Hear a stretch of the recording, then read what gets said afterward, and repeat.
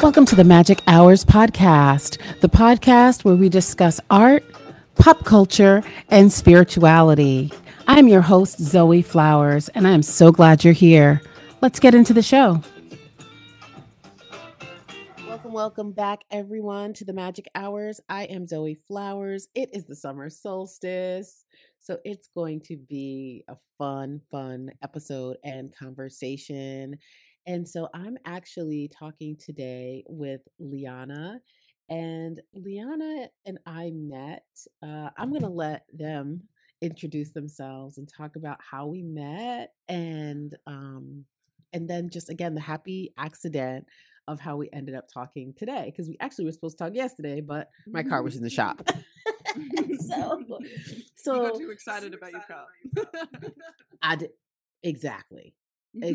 I got too excited about my car and then got a flat. So here we are.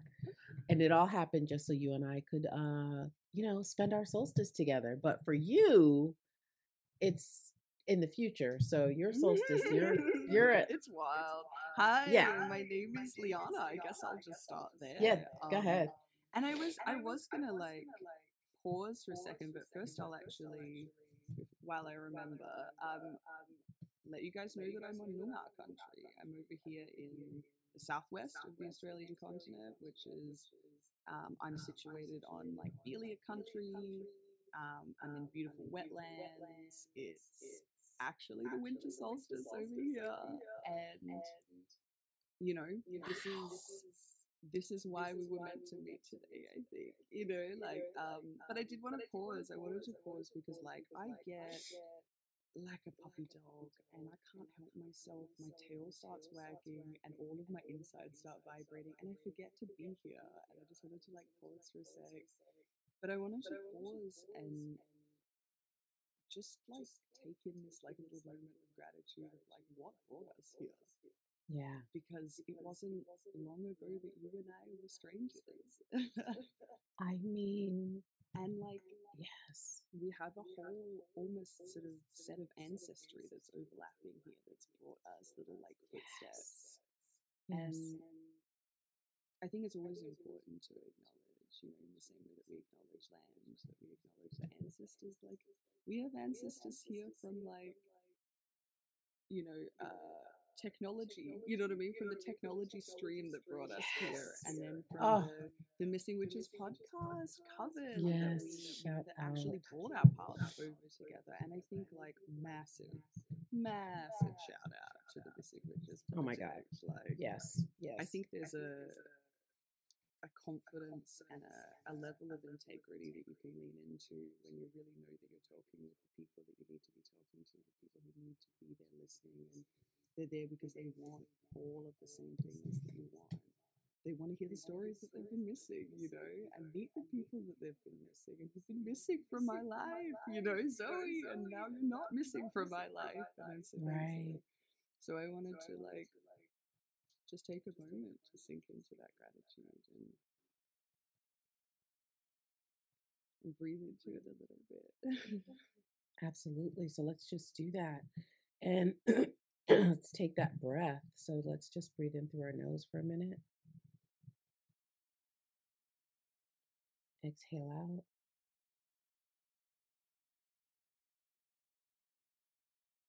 And for me, even in just that breath, when I took that breath in, I felt sort of my tailbone just grounding even more. And you've already said so many things about the technology that brought us here, the missing witches that brought us here, our ancestors that brought us here. And when we think about that, one of the things that I can't really actually stop thinking about in this moment too is the freedom that we have to be having a conversation about witchery in public with our like names and our faces and all of the witches that could not do that. And even in modern time, I mean, 10 years ago, God, like 1,000 kilometers away. You know what I mean? Like it's real, you know.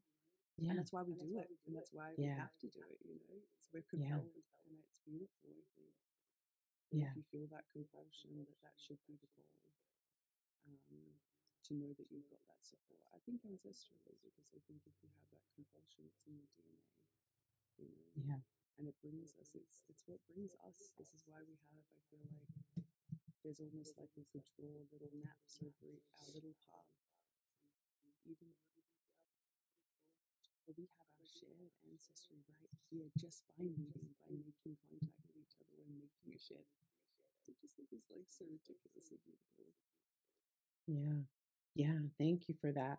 So tell us a little bit more about sort of who you are in the world. And I'd love to hear about you talk about ancestors all the time, as do I. No, So I'd shut up, love to shut up. hear about your ancestor, the ancestor work and all of that. So yeah, let's get into who you are in the world. You know, it's funny. I thought about all of this because I obviously have listened to every one of your episodes of your podcast. So Thank I know what you. goes on here. I know what goes on here. Long time listener. Yes, come on now, long time And so I listener. thought, like, like, who am I in the world, you know? And I'm like, I don't really know even from whose perspective to assess that from, you know? Like, it's such a strange feeling. Um, because I know, I guess, who I feel like I am in the world. But then I think, like, who am I to others? Who am I perceived as? What am I perceived as? What is, you know? And it's always like identity's always been a really interesting um, quandary for me. Yeah. And I think anyone who kind of has, um, you know, lived in any type of body that, I mean, I think any human is really going to grapple with identity if they're Totally. going to be honest with themselves, you know, Yeah. like it's a hard Yeah. thing to be a human, you know, and to figure out what that means as you as an individual feeling Yeah. human, you know. Um, but this is me, I guess, in that nutshell. Like, I'm always going to make things way more abstract than what they are. I'm the person in the Yeah. world who they invented the boxes for because they needed to try and understand them. You know what I mean? Yeah. I don't feel like one thing ever. I don't feel like you know. I guess that's a grace that I've extended myself now that I was never able to. But that idea that I can like slip into my own identity almost daily if I want to is Mm. just like a freedom of allowing myself to like be an animal. And that's like the Mm. one grace that I try to give myself every day. That's the one thing lens I try to view myself through first. You know, the truth of who I am is that I'm an animal, Mm. and then beyond that, I'm a human, and then beyond that, I'm, you know, a femme queer, you know, who's, you know, spent a long time of their life masking their ADHD, and I'm trying to learn to figure out who I am even on a daily basis is really really difficult. I think, and I think if we're honest with ourselves, just about the fact that we are infinitely complex. Why wouldn't every day you possibly be a new person? You know what I mean? Why would your identity not change day to day? Um, but I think that that is me. It's the complicated, needlessly complicated, the abstract, the never answering a question with an answer. You know what I mean? I don't believe that there are, you know, like I don't feel qualified to answer that question even, you know, even though it's Mm. about me. I feel Yeah. almost hardly qualified to answer that question. Wow. Because I don't know, I think about that a lot, and I think there are lots of things that I do think about myself, but I'm always in a state of questioning that. I'm always Yeah. in a state of questioning if I'm being honest with myself or if I'm being truthful about a situation. And that's the nature of growing or kind of being in a state of growth Yeah. or being at least maybe receptive to it. I'm not sure, but like maybe earth energy, maybe that's who I am walking through the world. That's how I feel most comfortable identifying is that I do Mm. identify with earth energy. Um, Mm.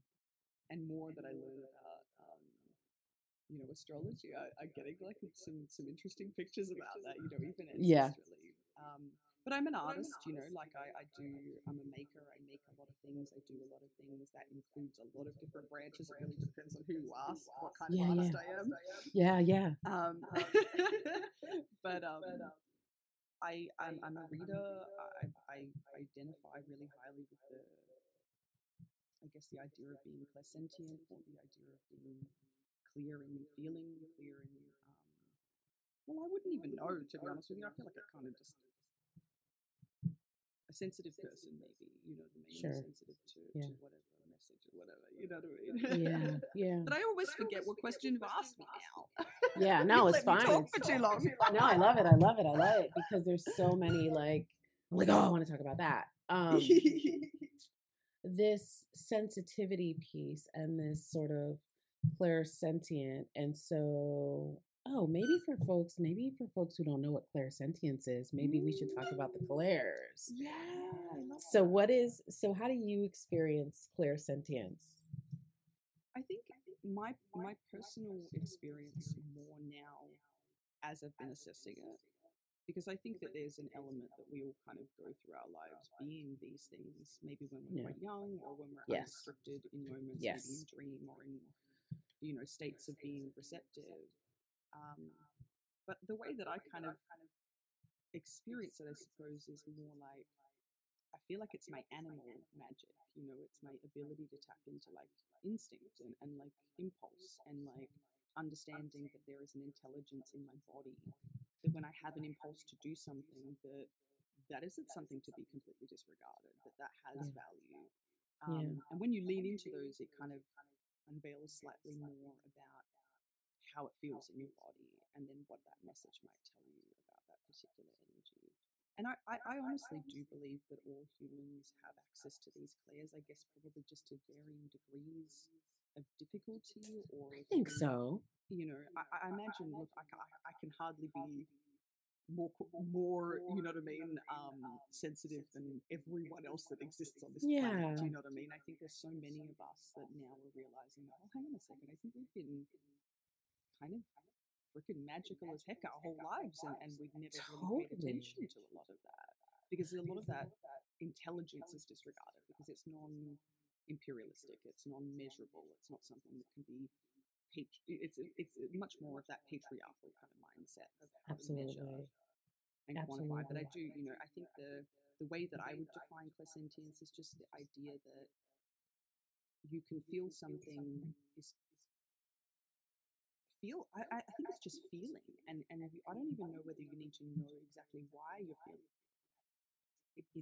It's about learning about the response to that sort of thing. Do you know what I mean? And I wouldn't even know how to just or like deciding to walk through the back of my house instead of the front of my house that day, but I just start to do it. So I think, okay, well, I'm going to continue doing that thing. My body's in a state of taking me somewhere, and I'm going to learn, I guess, that is soon. You know what I mean? Yeah. But I guess traditionally, I think they would call it like clear feeling. And I think that I've Yeah. always experienced like with being like empathic. I don't really. I've had a lot of people sort of say, "Oh, you're such an empath," and I'm like, "Oh, I don't I really don't know. I feel want to be that. that. Feel that. Yeah. Like Yeah. feeling. I don't feeling what you're feeling. Yeah. Like, know what I mean? And I've always Mm. had to repeat that how I navigate it through my life. Yeah, it's more of like the animal magic, just like work on Yeah. your impulse, work on your desire. What is it you're being drawn towards? What does that then lead you to? And I think there's a type of magic that exists, in those little, when we listen to ourselves and we acknowledge that, like, that too has a certain significance or importance, and that's what usually leads us to some type of magic. I'm not sure. I think it could be different depending on how, because it's a felt sense, you know what I mean? It's so personal. It's got Yeah. to be so personal, right? Like Yeah. whole experience. But I think it is this idea, like maybe messages run through centers that maybe you just have little. If you're more porous, for example, to something, you're going to absorb more, um, and some of that might feeling something in your body that you need to move in a certain direction, and then you find yourself in a location that just brings you to your knees in tears, and you just cleanse out of your body the pain that you'd been feeling or something. You know what I mean? There are Yeah. so many different ways that the body knows how to get its healing, or knows how to get what it needs, and it sends us all of the messages, but we make the narratives up here, and we don't have to learn to. We don't. Excuse me. Sorry, stumbling over my words constantly. But I think that we don't have to clarify feeling up here. Yeah. If it's a knowing that you, I mean, you know when you're thirsty, right? Usually. Yeah. You know when you're hungry, you know when you need to go take a shit. You know what I mean? It's like, and you know maybe when it's gonna be not the easiest shit that day. You know what I mean? It's like we know these things. Our bodies know these things. You know. Yes. It's as simple as that. I think like people kind of complicate magic as if it needs to be this shattering sort of revelatory experience all the time. When you live magic, it's just like every day. It's natural. It's just nature. Every day. Yeah. Yeah. Oh my gosh, I so agree. And I feel like for me, whenever I'm sharing a ritual with anybody, it's very, to me, very simple, very like no frills. Like it doesn't have to be, it can be this grand thing if we want it to like be that. Like if I want to put on the outfits that go with it or play the music or do all the things. It's more for me. That's for me. That's to make, that's to get my mind, trick my mind into like, oh, okay, we're gonna go do magic. You know what I mean? Like it's for me to be like, hey, we're gonna get it's do a magic. ritual of a ritual. You know what I mean? Like you're ritualizing ritual if you want. Yeah. You know? Like Right. But it doesn't have to be that. And I love how you keep going back to the animal. I have a friend, Anna, and she always does that all the time. She's like, well, we're animals all the time. And I'm like, never forget. Totally, I know, exactly. And I had a friend, Dennis, shout out if he's listening, and he always used to say that too. And I used to argue with him all the time. But we're human. This is like a long time ago. But we're above. We're supposed to be above the human, you know, the animal instincts and this and that. And it's like, no, y'all are right. Like, yeah, we're animals, and to allow ourselves to be that. And when I think about the constant separation between we're humans and these are the animals, and this is empirical evidence, so this matters, and this intuition thing over here, it's just like, you know, something, but we don't know what it is, right? And so there's always this just need to separate. And I think that's why we don't, those of us that tap into our clairsentience or our clairaudience, which for me is very strong. I can hear things very strong. Does that scare you? I've been scared of that for a long time. No, I love it because it's like it helps me get parking spaces. Oh yeah, no, we can talk about it right now because I think for me it didn't scare me at all because it always was like a lifesaver. Like so, for example, I'm thinking about when I was working, I was really young. And um, my friends were having a party. My coworkers were having a party. And I was all ready to go to this party. And I kept hearing, don't go to this party. Do not go to the party. And so I didn't go. And then come to find out, one of my coworkers was sleeping with my partner at the time at the party. So if I had gone to that party, I would have seen that. So it's always like a lifesaver moment. So I started to pay attention to it like really early. And so when I took now, it's like parking spaces, like literally they'll be like, turn here, turn there, wait. And so when I really started to pay attention, because they would be like, just wait. Like if I'm looking for a space. So I would just stop the car. And then I noticed that a car in front of me would just pull out and go. And I'm like, oh shit, like, so you're telling me to wait. So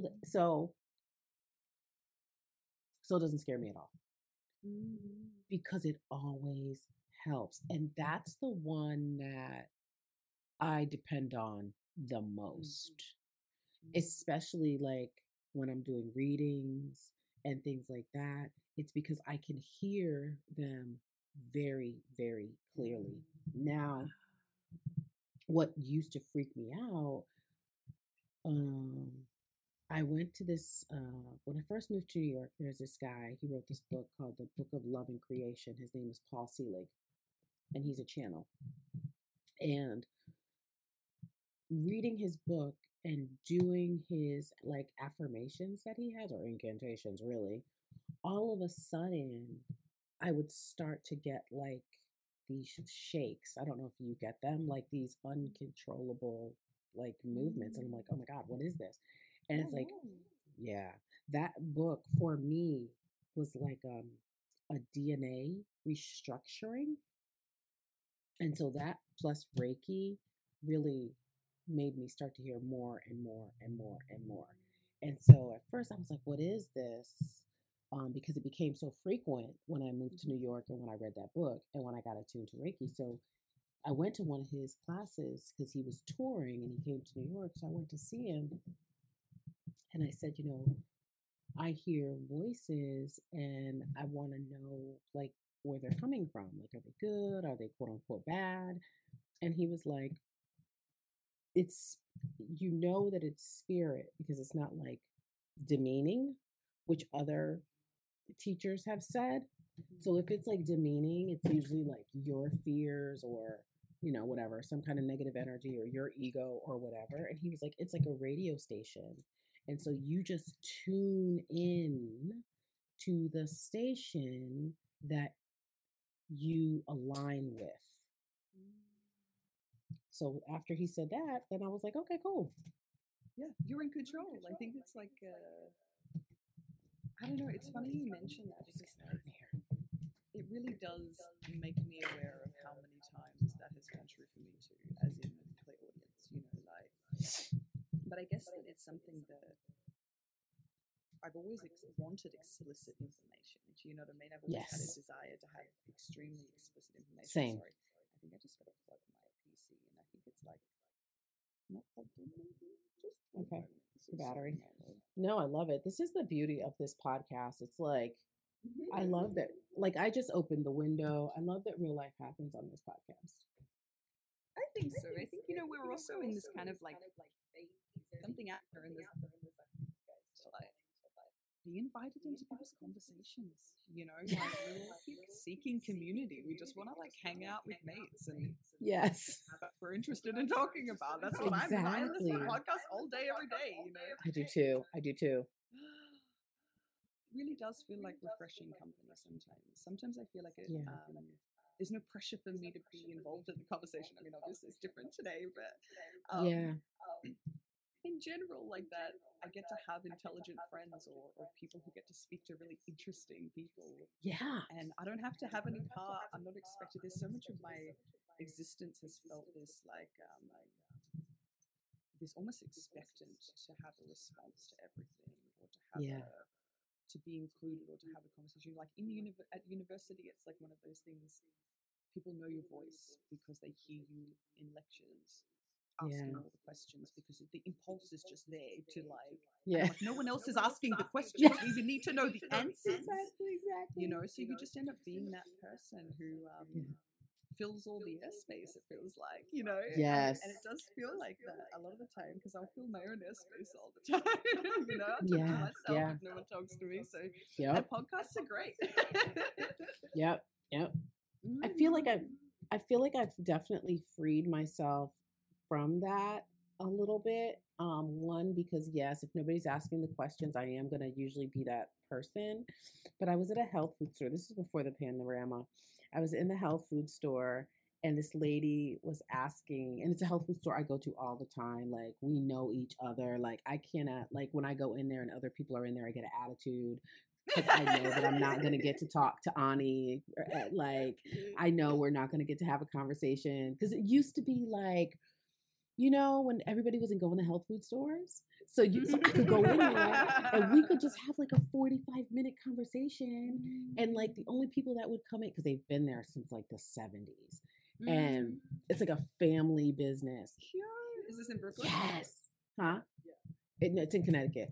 And Oh, in so Connecticut. yeah, and so it's called Limbs. And so I didn't know the original owners. Like I just met, I think maybe the dad. I'm not sure because there's other people that work in there, but I've been going there for years, and I could just have a full on conversation. Now, people are healthy, they want to come in.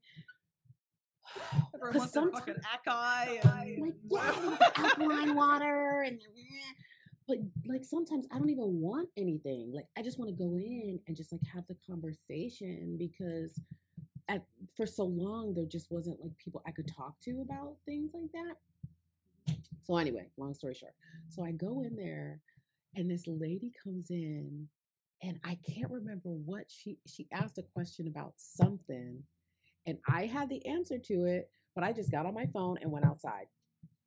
I just got my phone. I went outside. I was like, oh my God, I'm changing. Like, because I was like about to say, well, you can do. And I was like, Zoe, she's at a health food store. There are people here. They can't answer her. You don't have to be the expert. And I just got my phone and I went outside and called my sister. I was like, that's what I just did. I'm changing. Witness my growth, please. I love that though. I have had so many of those wake up calls just recently because of like I was medicated for the ADHD, and it was something like you get to experience kind of the idea of being able to function like other people, but you still realize all of the quirks that exist that you've been masking kind of your whole life, and you have to kind of detangle all of that kind of stuff. But like that was a huge one, the idea and that impulse towards like filling silence. I'm like, hang on a second, everyone needs to breathe every once in a while, like the whole conversation can breathe even for a second, and that's been like a real blessing, just to like learn to pause. You don't have to get back to everything. We're hopefully going to have other conversations in our lives with these people that we meet, and if we don't, there's always been this sort of desire to get everything out. Maybe it was because I was scared I'd never get someone back into a conversation with me again, but maybe that's why they didn't want to get back into conversations. You never know. We don't. We learn. I'm learning even about our own obnoxiousness sometimes. Yeah. Well, that's it too, right? Like, I'm like, girl, do you always have to be the one to ask the question? Like, do you always have to be the one to, like, surely your coworkers are tired of you. Like, they know that Zoe's going to say something. I had a few experiences like this recently over like Mercury retrogrades where I lost my voice. And I was like, well, that's it. This is my lesson. Like, your voice can only extend as far as you can literally speak. And you're being told to shut up. So I had to shut up. It was great. It was wonderful. It was like being given permission to shut up, having no voice, Do you feel that sometimes being a talkative person that you're like, I don't have any choice. I have to be this. I am so compelled.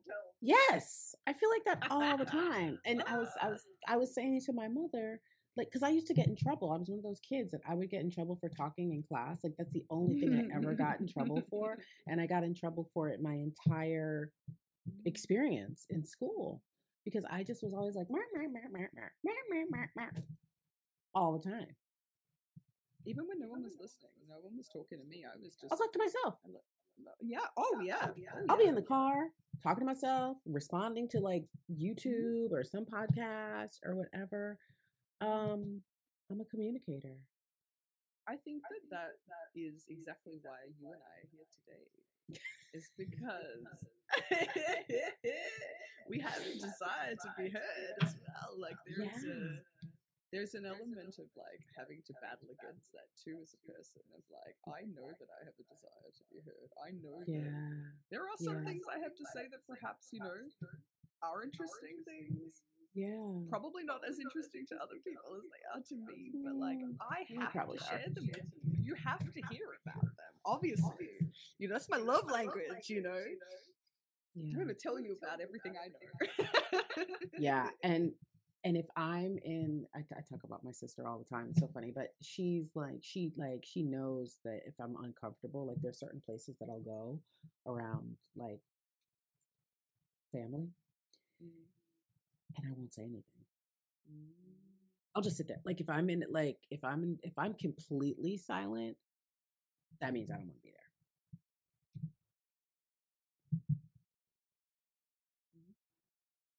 So, yeah. So there's like a difference, right? There's like, and that's what I'm learning about myself is like, there's a difference between like being in circle and being silent because that's what's needed in circle with people. And it's like, yeah, you don't have to be the expert. You can just be quiet and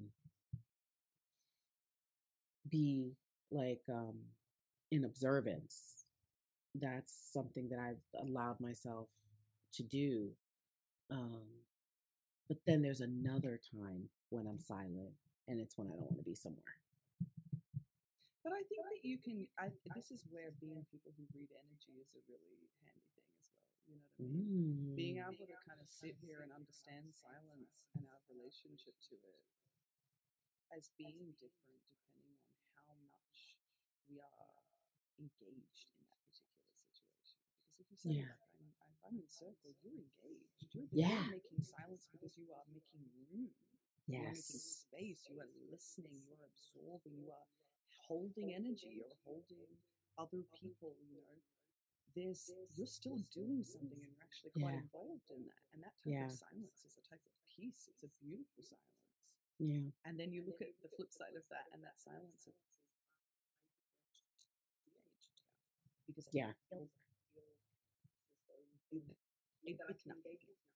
You know, Yeah. and I've experienced that with family all the time. Are you kidding? You know, this is where where we have formed most of our communicative relationship happening with. You know what I mean? Is the people who who raise us, or the people who we are around during our formative years, are the people who have taught us how to communicate. And if we've learned different ways to communicate, or if we want to communicate different truths about ourselves that other people don't have the capacity for, in whatever way, of course you're going to disengage. Why would you waste your energy? Do you know what I mean? Like, you're going into power saving mode. You know what I mean?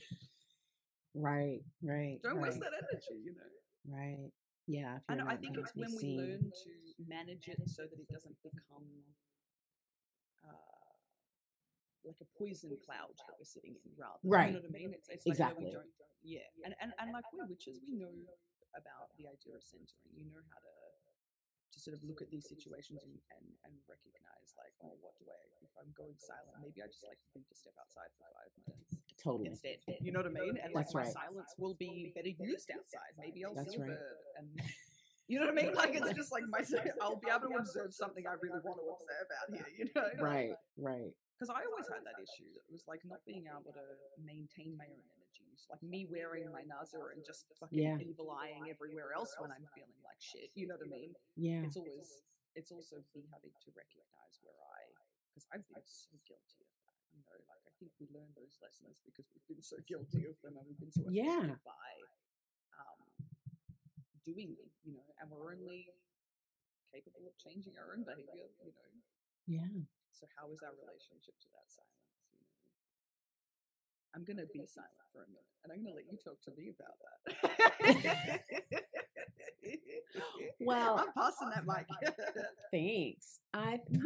So I'm actually thinking about the solstice right now, and you being in the winter solstice, getting ready to go into silence. I mean, I don't know what the terrain is exactly where you are in the wintertime. It's so interesting you say that. You know, like it's because like everywhere in the world is going to have such a different relationship to these things, aren't they? Like, yeah, our different points of our year could kind of have almost identical energy. Do you know what I mean? Yes. I've been to, Scotland in the summer, and it's, leaving winter here to go to Scotland in the summer, and I've left the same climate to go to the same climate. You know what I mean? So it's like that strange experience. Because I am near the west, like I'm on the coast, so I have a really strong relationship to water, and I think, winter solstice is like a really good time to be in touch with the water, or be close to it at least.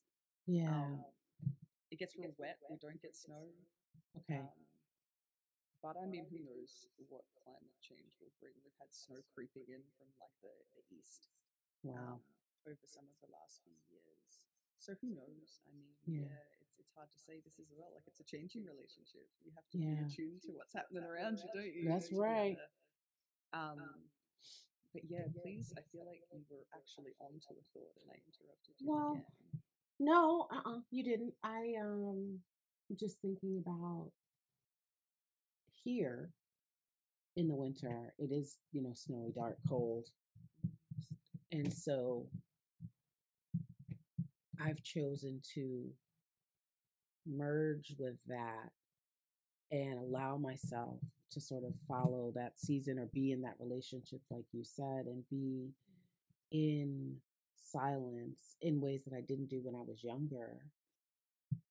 Because when I was younger, it's like the party doesn't stop. Like, we're going to the club, we're wearing heels in the snow, we're wearing mini skirts in the snow, we're 20, we're wearing crop tops in the snow. Like, we don't care. The party doesn't. Oh yeah. Oh no. No. We're standing out in line in heels in the snow. That's what we're doing. My fingers feel cold just thinking about it, and I just know that I've done it before, and it's like I can feel my fingers so cold. Yeah, you'll get warm when you get in the club.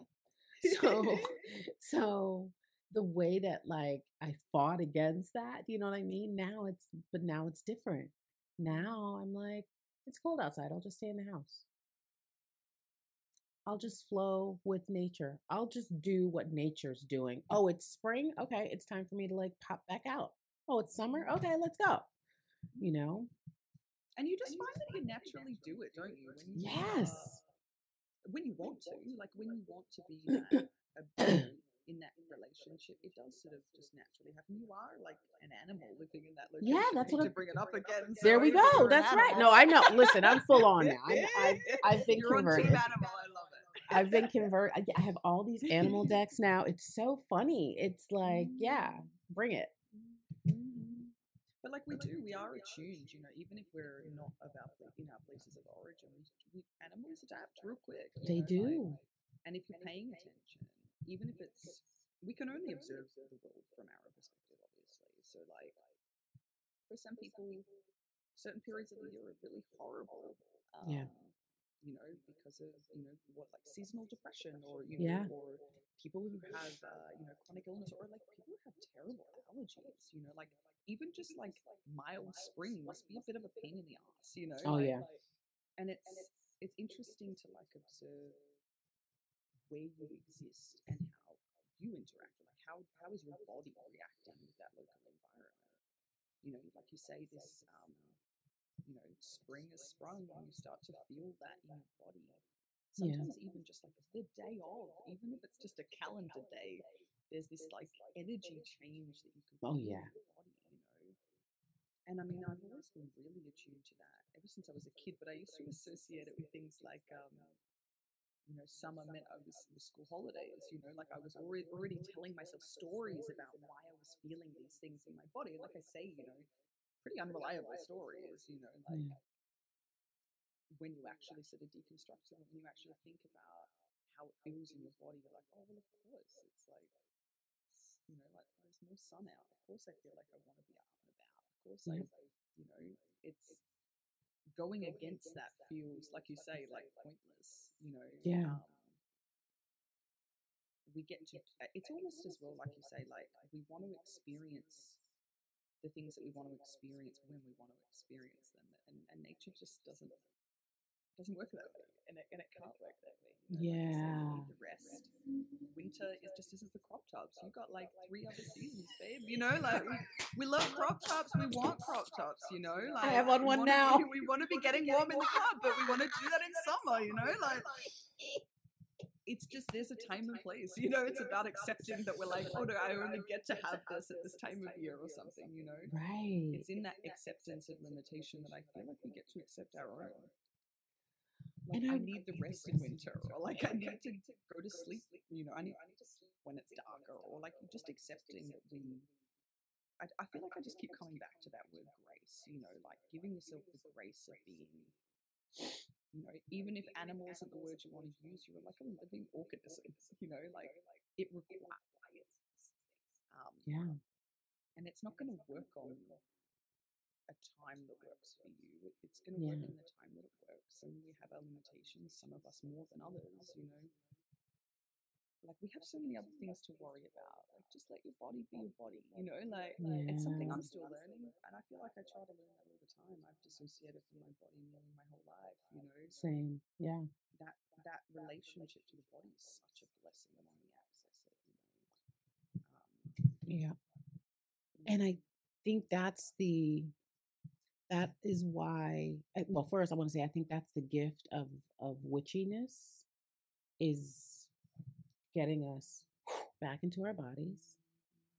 And I feel that that is why the attacks have always been and come on women identified people in particular, or anybody that is on that spectrum of femininity. It's because that witchiness. I just wrote power down on this page here because I think to myself, like, that's the power. Like, it's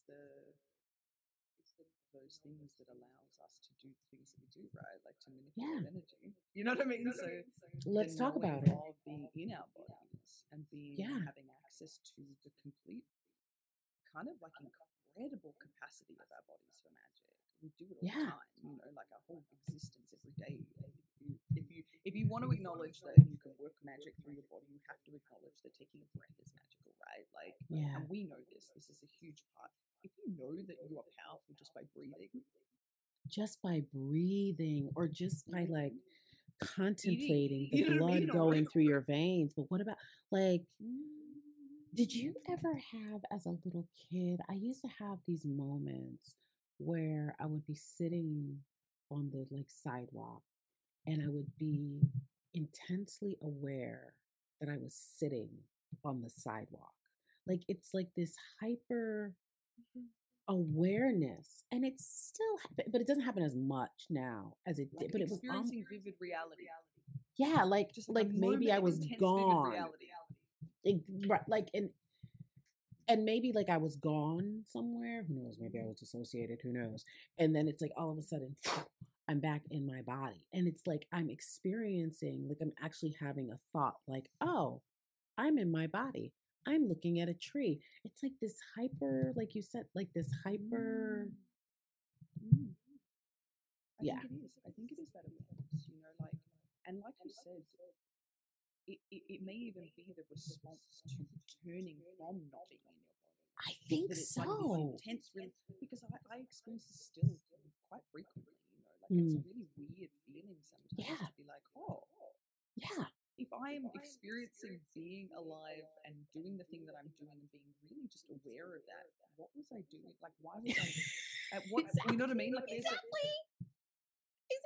And it's the most mundane things too, like you say. You know, no, it's nothing.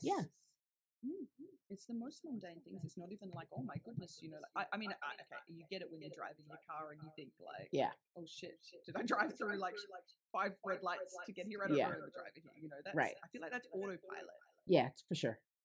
But like when we're in those moments of like, I feel like almost like you said, like being dropped back into dropped back into existence. Yeah. Because I definitely, I've had those, like, you know, when I'm putting on my shoes and I'm like, I'm just like weirdly aware that I'm slipping a foot into like a piece of fabric, like, and this is normal, and I do this all the time, but I'm really aware of the fact that, and like this, and like you're you, I am, and you know, I almost feel like I'd never had a way to describe this. Same. experience until kind of recently, when like I'd come to that same realization as you of this. Perhaps it is this sort of almost just awareness of being reintroduced to my body again. Yeah, isn't that so interesting? What do you think that is? I don't. I listen. I Mm. like. I can see it. Like now, I can see like me sitting on the sidewalk on my street that I grew up on, and I would be looking up the street, and it was like I was seeing everything for not the first time, but just Like like this. acknowledging it for the first time. Yeah, it was like weird. It's like, oh, this is paper, and I'm looking at paper right now, and there are these images on this paper. You know, the way that you describe that actually really reminds me of some of the feelings of like psychedelics, of that feeling that a lot of people describe of like Yeah, yeah, just being really aware of reality and being like, oh, I yeah, never really noticed that like all of the colors that come through on this particular thing, or you know, like. yeah, And I think that it's weird because I had tried psychedelics. Excuse me, not yeah, right now. I haven't. I promise. yeah, I've tried tried them in the last few years, and like yeah, it just made me really aware of how different I was already seeing the world. You know, like I was like, oh, this is what people are seeing when they're on mushrooms, and I just sort of made the connection. It's like, but I see a lot of this all the time. You know, like in a like a the sense of recognizing intensely complicated and beautiful things in the way that yeah, people do, you know, like having that yeah, sort of hyper awareness of my surroundings or of nature perhaps, or I'm not really sure, but even yeah, things like lights and colors, and you know, I have yeah. palinopsia, so I see a lot of really strange things sometimes, which is like an after image thing, you know, a lot of people get it Okay. from um, neurological and optical sort of issues, but I don't know why I have mine, and What fingers is crossed that? it's no neurological issue. It's called palinopsia. I don't know if you've Okay. ever heard of that before. No. So there's two different types. I researched this because I was sitting at my altar one day and I was like, oh my gosh, intensely, like crazy things were happening with the candles. And I was like, oh my gosh, you know, but of course I'm always never satisfied with just like deluding Yeah. myself. So I'm out there researching every possible thing. And Okay. so I looked it up, and it kind of fit what they were talking about. Was there's two types, and it's one is illusionary palinopsia, which I think is what I have, Okay. and then there's illusory palinopsia. And so for me, illusionary palinopsia kind of manifests as like, well, I mean, I see light differently. Like I see the full Mm. spectrum most of the time. So if Mm. there's a point of light spectrum Wow. sort of auric, sort of not around people. I've never seen Yeah. auric fields or fields around people, but and what it is it's essentially after image. Mm. So if you see like for example, I've got like a ring light. Look at this ring light, and I stare at it for a moment. I can just take it over here, Oh yeah. and it will imprint on that wall, and it will get larger Yeah. maybe, and it will change color. Yeah, so you know what I mean. These are the types of things that Yeah. when you lose your focus, which Yeah. we do often when we're meant. To the things that I think people you know see when they're sort of hallucinating. They're getting almost like a window into how people like us see all the time, almost. All You the know, like time. it's a Yeah. yeah. And I think that it made me realize just like how connected I was. You know, Yeah. like taking. It made me realize how connected I was because it made me realize how situated in reality I was. Just like you say, this Mm. sort of like intense feeling of being embodied in that reality, in that moment, and very intensely aware of um, what I'm doing, what I'm seeing, quite clearly. Maybe that's not part of our experience. Maybe our experiences are too like intertwined on a regular day basis that we don't Maybe. get the clear mind voice and then the feeling voice and then the observation voice. I'm not sure. Like I don't know. I think it's really interesting to have these conversations though, because Mm-hmm. in the same way that like you know, I've seen a lot of strange things in my life, that it's actually not that unusual. You know, like we're having these Mm. conversations, you know, two people who met across the world Mm-hmm. who can agree that we're seeing the world differently to other Mm-hmm. people. You know, like I've never had that sense of connection with anyone powerful, you know what I mean? In the sense of like being able to now be here in this world where we get to communicate with other people who think differently, who see differently, and we get to admit that openly to the world. Like you say, you Yeah. know, there's that. It's a vulnerability that I think has made me so powerful. Yeah. You know, Yeah. stepping willingly, you know, into this. And do you have a specific magical practice or like folks that you practice with where you are? What is your practice like? Well, I mean, it's quite interesting because I guess I never really like assessed it all that much, you know, Yeah. like because it was just sort of like day to day. I feel like I've always been a baby, you know, like trying to practice magic Yeah. and completely unguided, like Yes. completely unaware of anything, you know. Like my last name is Lupasco, which is Right. like the escu or ascu denotes like child of, Oh. and lup means wolf. And so I spent like up until I was like 23 years old, maybe. Like I was a kid who was obsessed with wolves, like just obsessed with wolves. That weird kid who was obsessed with wolves, you know. And like when I was 23 was when my parents told me that's what my name meant. You know what I mean? It's like that. Even when there is information, even ancestrally or culturally from like your heritage and that, it's just not really thought of as important to pass on, you know. And like these are elements of just like who I am as a person. Who That's my you last name. That's my inheritance. You know, the one Right. inheritance, really. You know, Right. and like and here I was already connected to that notion, but like yeah. And so I guess in that way, I feel really strongly about all of our responsibility about teaching kids. You know, this is one thing that like Yes. I say teaching kids just because I mean I'm a kid. You know, like I've Yeah. never felt like I've not been a kid. You know, like Yes. I think that all of us kind of have those elements of ourselves that need to be talked to anyway. You know, we're Yeah. all been separated from our ancestry. And I think you mentioned something before when we were talking about this idea of like when we know our bodies and we know what they're capable of and we know we're powerful for breathing, well that's where power is. And you said that, you know, like of course this means those people are targeted that can access that power. And I kind of have that view for everything. You know, I'm suspicious of anything that anyone tries to demonize because I always wonder what it is that they're trying to conceal. What power are you trying to conceal from me? What stories are you keeping from me? And Hmm. ancestry is power. You know, Yeah. we know this. We know this Yeah. because we know that our ancestry is animal and human. You know, I think Yes. it's a huge, like, sort of fundamental part of my practice is just the acknowledgement of like, I live on Earth. I am a human animal. You know what I mean? These are the Yes. legacies that I am completely aware of. Like everyone has access to the idea that they are a human animal. Yes. You know what I mean? Yeah. And so I try to think about the ways that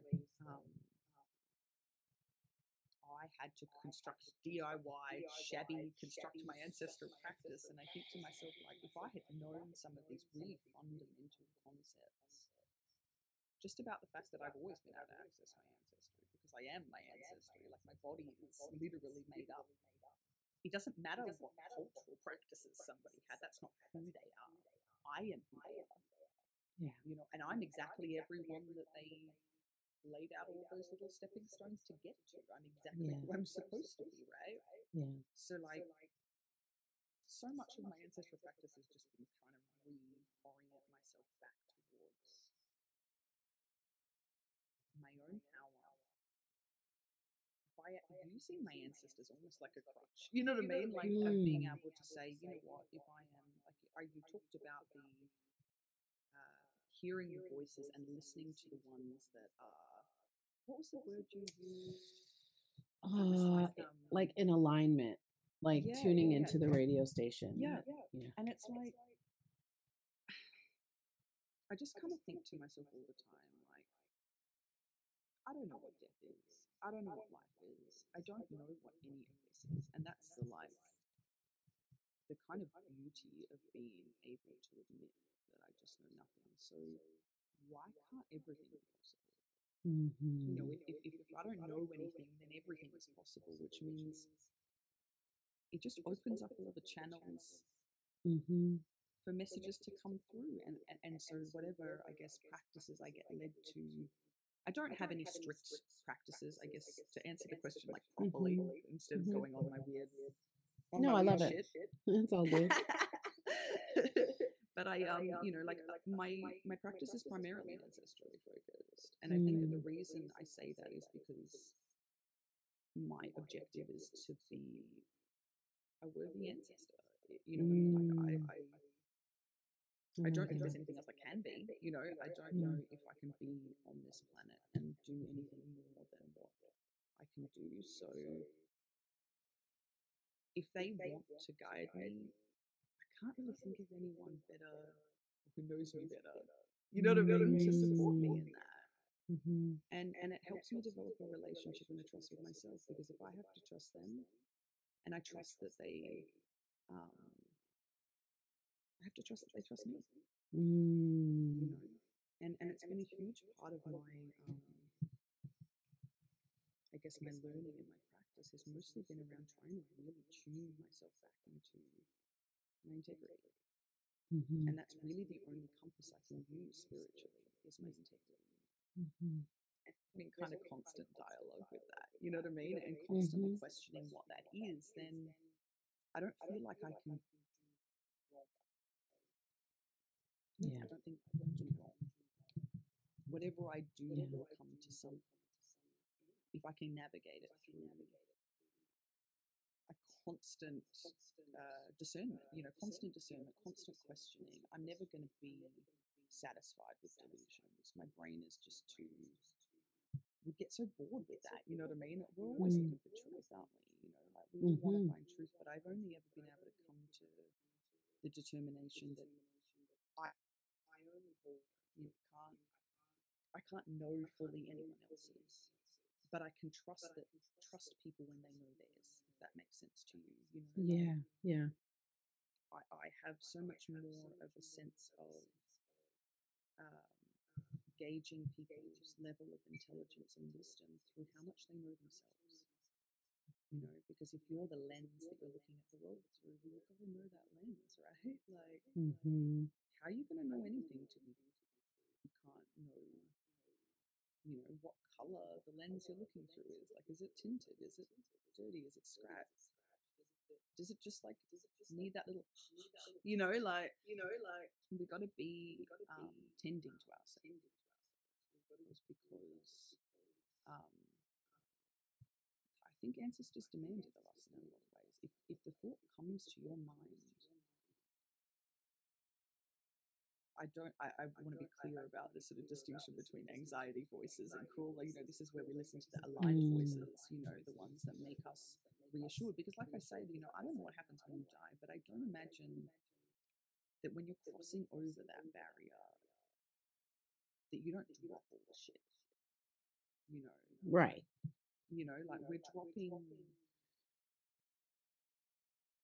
the stubbornness of punishing someone to teach them a lesson. Our ancestors aren't going to go down that route because they know that positive reinforcement is going to get the message through faster.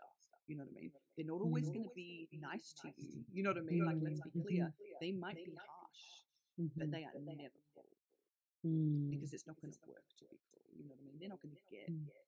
the truth of the message through to you by being cruel to you. Mhm.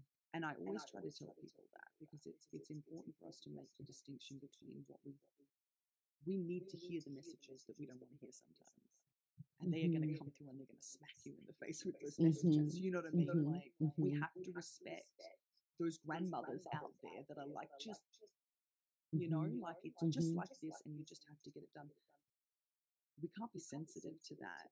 We have to Mhm. be able to hear the love in that. You know, this Mhm. is so much of the world that has taught us that angry people aren't loving, that angry people aren't righteous, that all of these ideas, that these emotions that make us feel uncomfortable don't have their own wisdoms in them. You know what I mean? Like, Mm. we can have a mean grandma.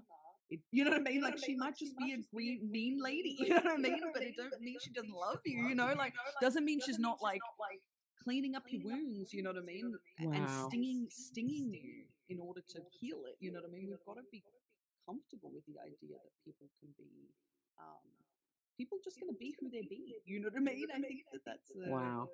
the other extension that we give to us is that we've got to be who we are, you know, and there's all different kinds of wisdom in that. Listen, I should have came to you before therapy. Oh, we should have regular. Somebody should have told me that a long time ago that people was just gonna be mean, honey.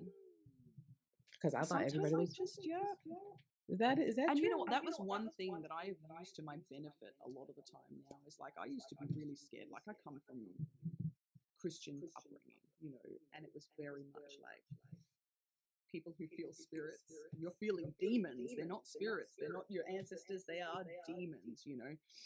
And so going to bed at night time, I'd be like laying in bed and I can feel things tickle on my feet. I can, you know, hear things, this, and I can, all of this sort of stuff. So I am, you know, like rightfully pretty terrified. You know how I reframed that? You were talking about reframing with your sexy wig there, the sexy secretary reframing. Like the way I reframed this in my mind was I imagined a really old Baba, like an old Baba Yaga at the end of my bed, poking my feet with needles. Because she's doing acupuncture or some shit. But I just got to trust that grandma's looking after me. You know what I mean? Like I got to trust that the old lady's like doing it out of love. And I've just like relaxed into it. And I'm like, cool, grandma, just take care of my feet while I go to sleep now. And like, so I got this big, ugly, you know, old looking Baba Yaga at the end of my bed who would have been terrified me as a kid. You know, the thought of this old, scary lady at the end of my bed. And I'm like, nah, fucking take it away, Baba, go. Like, and I sleep so well with that, with knowing that like I can reframe the idea of being fearful of something to being like, that's my protector. She's scaring the shit out of anyone else who's coming out for me. You know what I mean? It's the idea of using like a gargoyle. You know what I mean? Use something scary to ward off the scary. Why not use it for yourself? You know? Yeah. You were scared of something, make them your protectors. Oh, I love that. Yeah. So I got a bunch of demon protectors. Use what works, hey? It worked against me. I love that. Yeah. When did you make that shift? Was this as an adult about the Baba Yaga? Oh, look, that was probably like in the last 2 years. You know what I mean? Like, it takes a long time to like. That's amazing. Christianity, you know. I think if you've really been, it's not really that. It's like because you're living in a world that was built on the principles of a lot of these notions, you know, so you're like reinforced all the time, right? All the time. So like as soon as even if you step out of like maybe even the organized context of religion, you're still kind of confronted with all of those notions all day, every day, you know. But dude, it took me a long. Oh, how do you feel about dude? Sorry, I always check that with people. Like I use it all the time. I talk like a 15-year-old boy all the time. What? Dude, I don't know. Some people feel like uncomfortable with the term. Like, don't call me dude. I'm like, oh, sorry. Oh yeah, no, I don't. I just like to double check sometimes. It's so funny. No. I'm just wow. I'm just thinking about all the times that I was scared in my sleep, like when I would feel something on my bed or whatever. And now I'm like, oh, okay. I guess this is just my protector. We'll see if that works. Because I think that assess the energy, you know, like you know, like it never. Yeah, it doesn't feel scary. It's just me feeling like something just sit on my bed, like. And I like to think of them like animals as well. Like I have like a kitty that comes around every once. So I'll feel like these little ones in my legs, and I'll be like, oh, they're just making bickies on my legs, you know, like the little cat baking biscuits. And did you have a cat? Maybe it's a dog. Nope, never had a cat in my life. Oh, okay. Okay. So now I do in spirit, maybe. I don't know. It's a little imaginary cat friend I have. Right. Maybe it's a dog jumping on your bed. Right. Maybe. I had pets growing up. Actually, the first time I had Reiki, there were you need to dogs. tell me more about Reiki because it's something that I had like put off for a long time, but I am thinking more and more about lately. Well, here's the thing. Okay, so I love it. So I used to have this person in my life that was doing Reiki, come to find out, but she would never say what she was doing. She was one of those spiritualists that never wanted to share what they're doing. what service they're doing for you.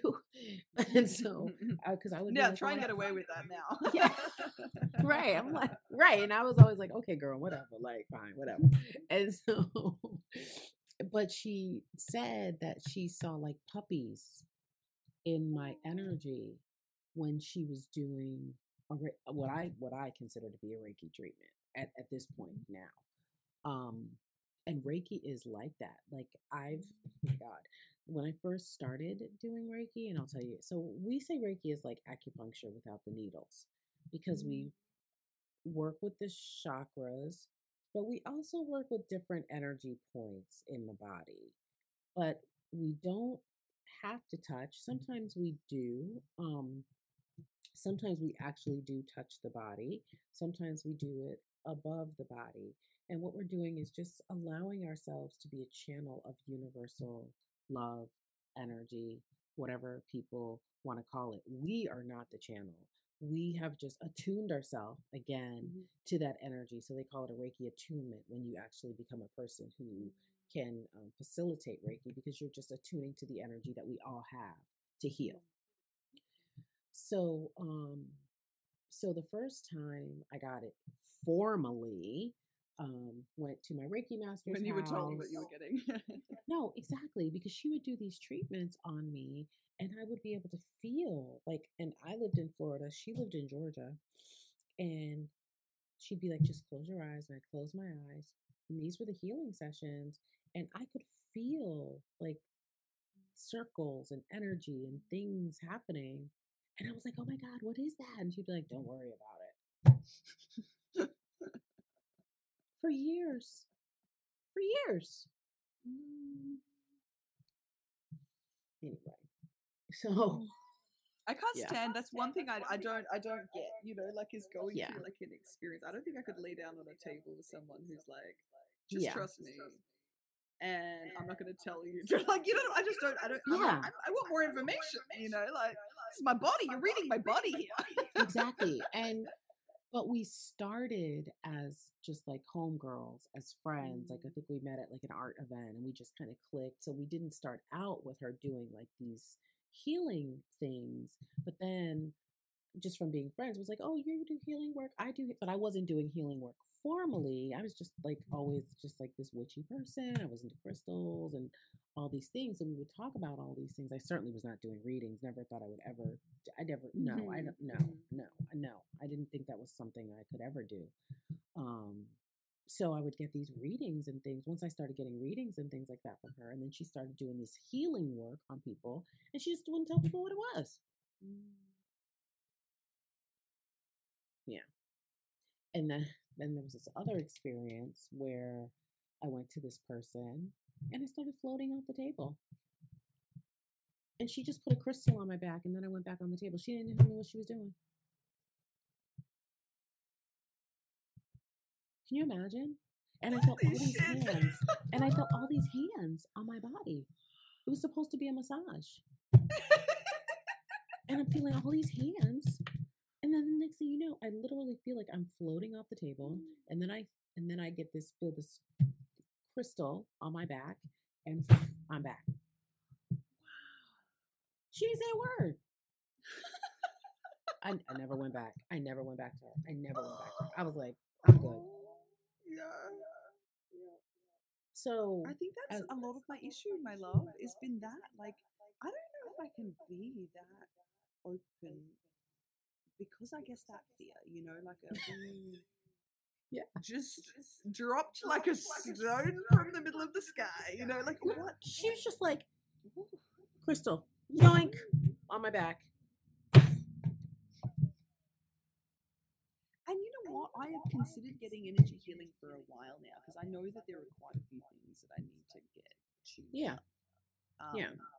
And also just because I've done so much work on my own that I know that there's more that needs other expertises, you know. You should. That feeling, yeah, I think it's just that feeling of like I put it out there to the universe because I really don't feel comfortable laying in front of somebody who I don't feel like if I don't meet someone through a channel like this that makes me feel as though I can sort of lay there and not be gendered and not be sort of, I don't know, made to be pulled out of those states of receptivity.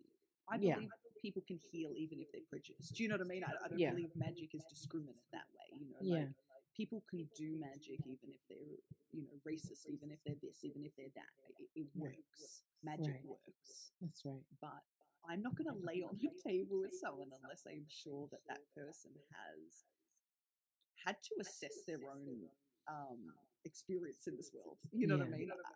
I want to go and see Indigenous, BIPOC, POC Yeah. people who have, or queer people, or neurodivergent people who I feel like can kind of hold my experience better. Yeah. You know, and I think that Yeah. that must be like, you're someone who's gone and tried a lot. Oh, You know what I yes. mean? Oh, And oh. this is where I'm like, it's that Yeah. I value I value this perspective, before going out and seeking that. Yeah, I mean, again, this was like a person that was in our sister circle. So, it's like a lot of us, we were just kind of experimenting with things. Well, she wasn't because she had a whole spa, everything. Like people went to her, people loved her. Nobody else said they had that experience that I had. So perhaps it was just like my inner.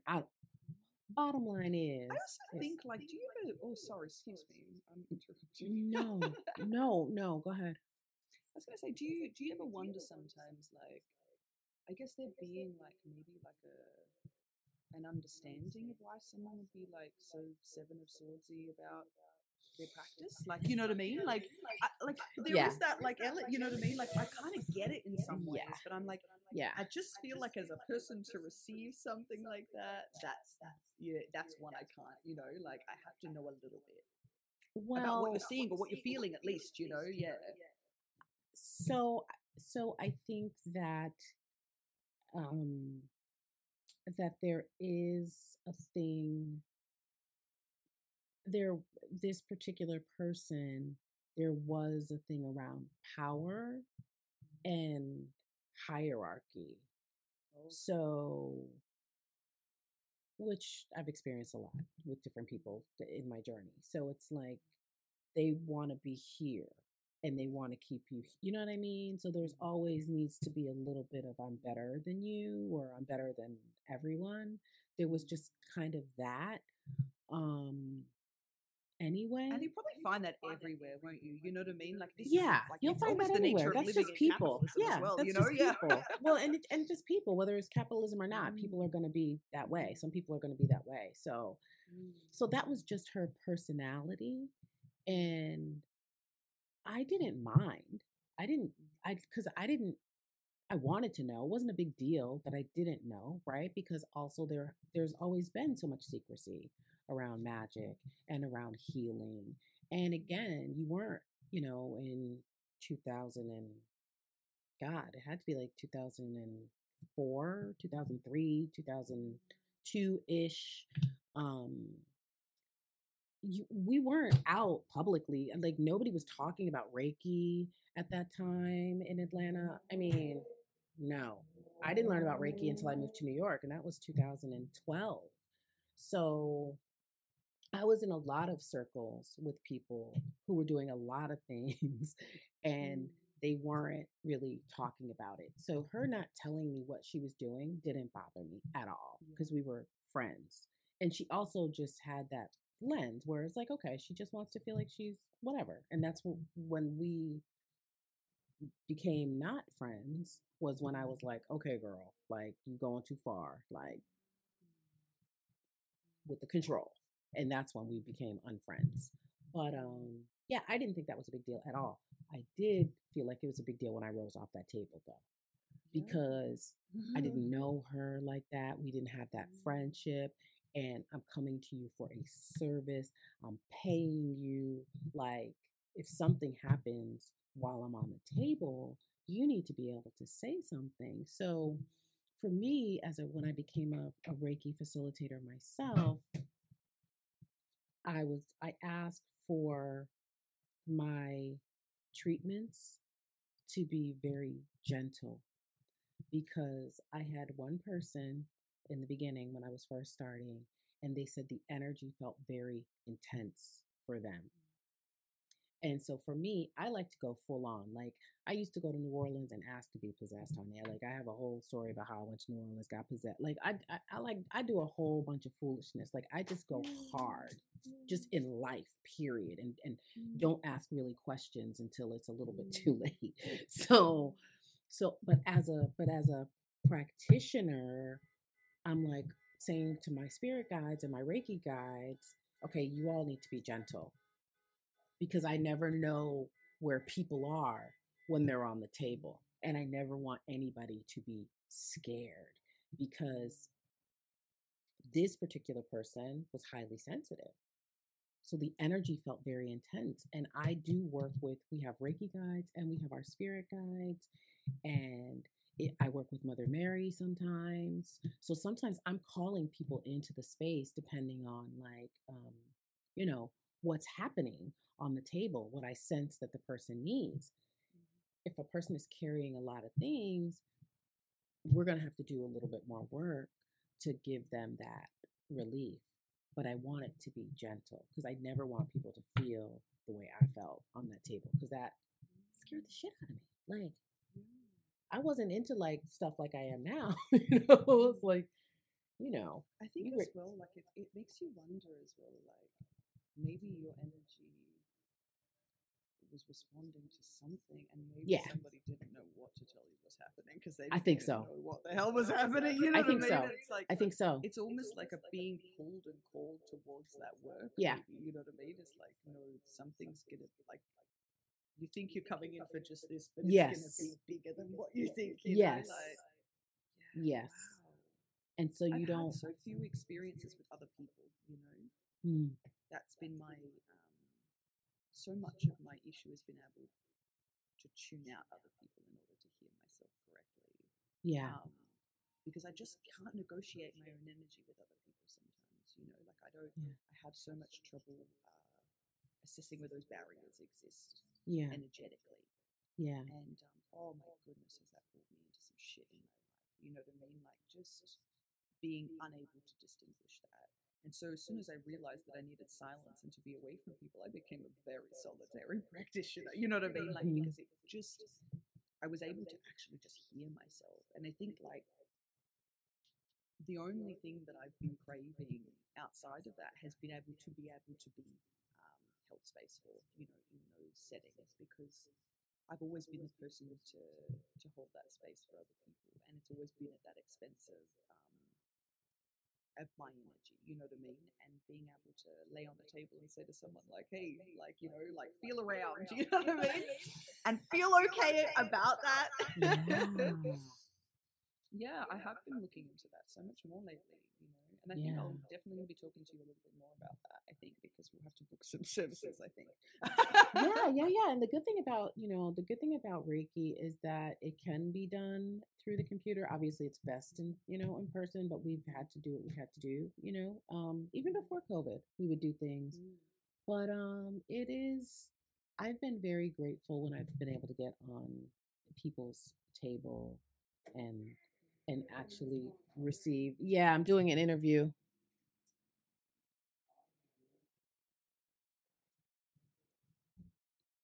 So yeah, I've been very grateful to have had that, and I've also had to really get better about my own cleansing of my own energy too, because you're right. Like I definitely have accumulated a lot of energy from mixing it up with folks in the way that I have.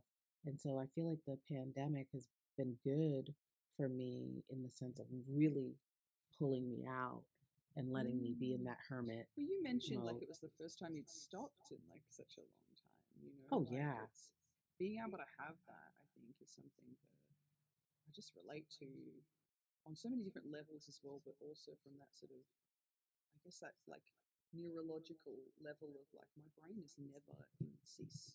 It never ceases, you know what I Yeah. mean? There's never a point where I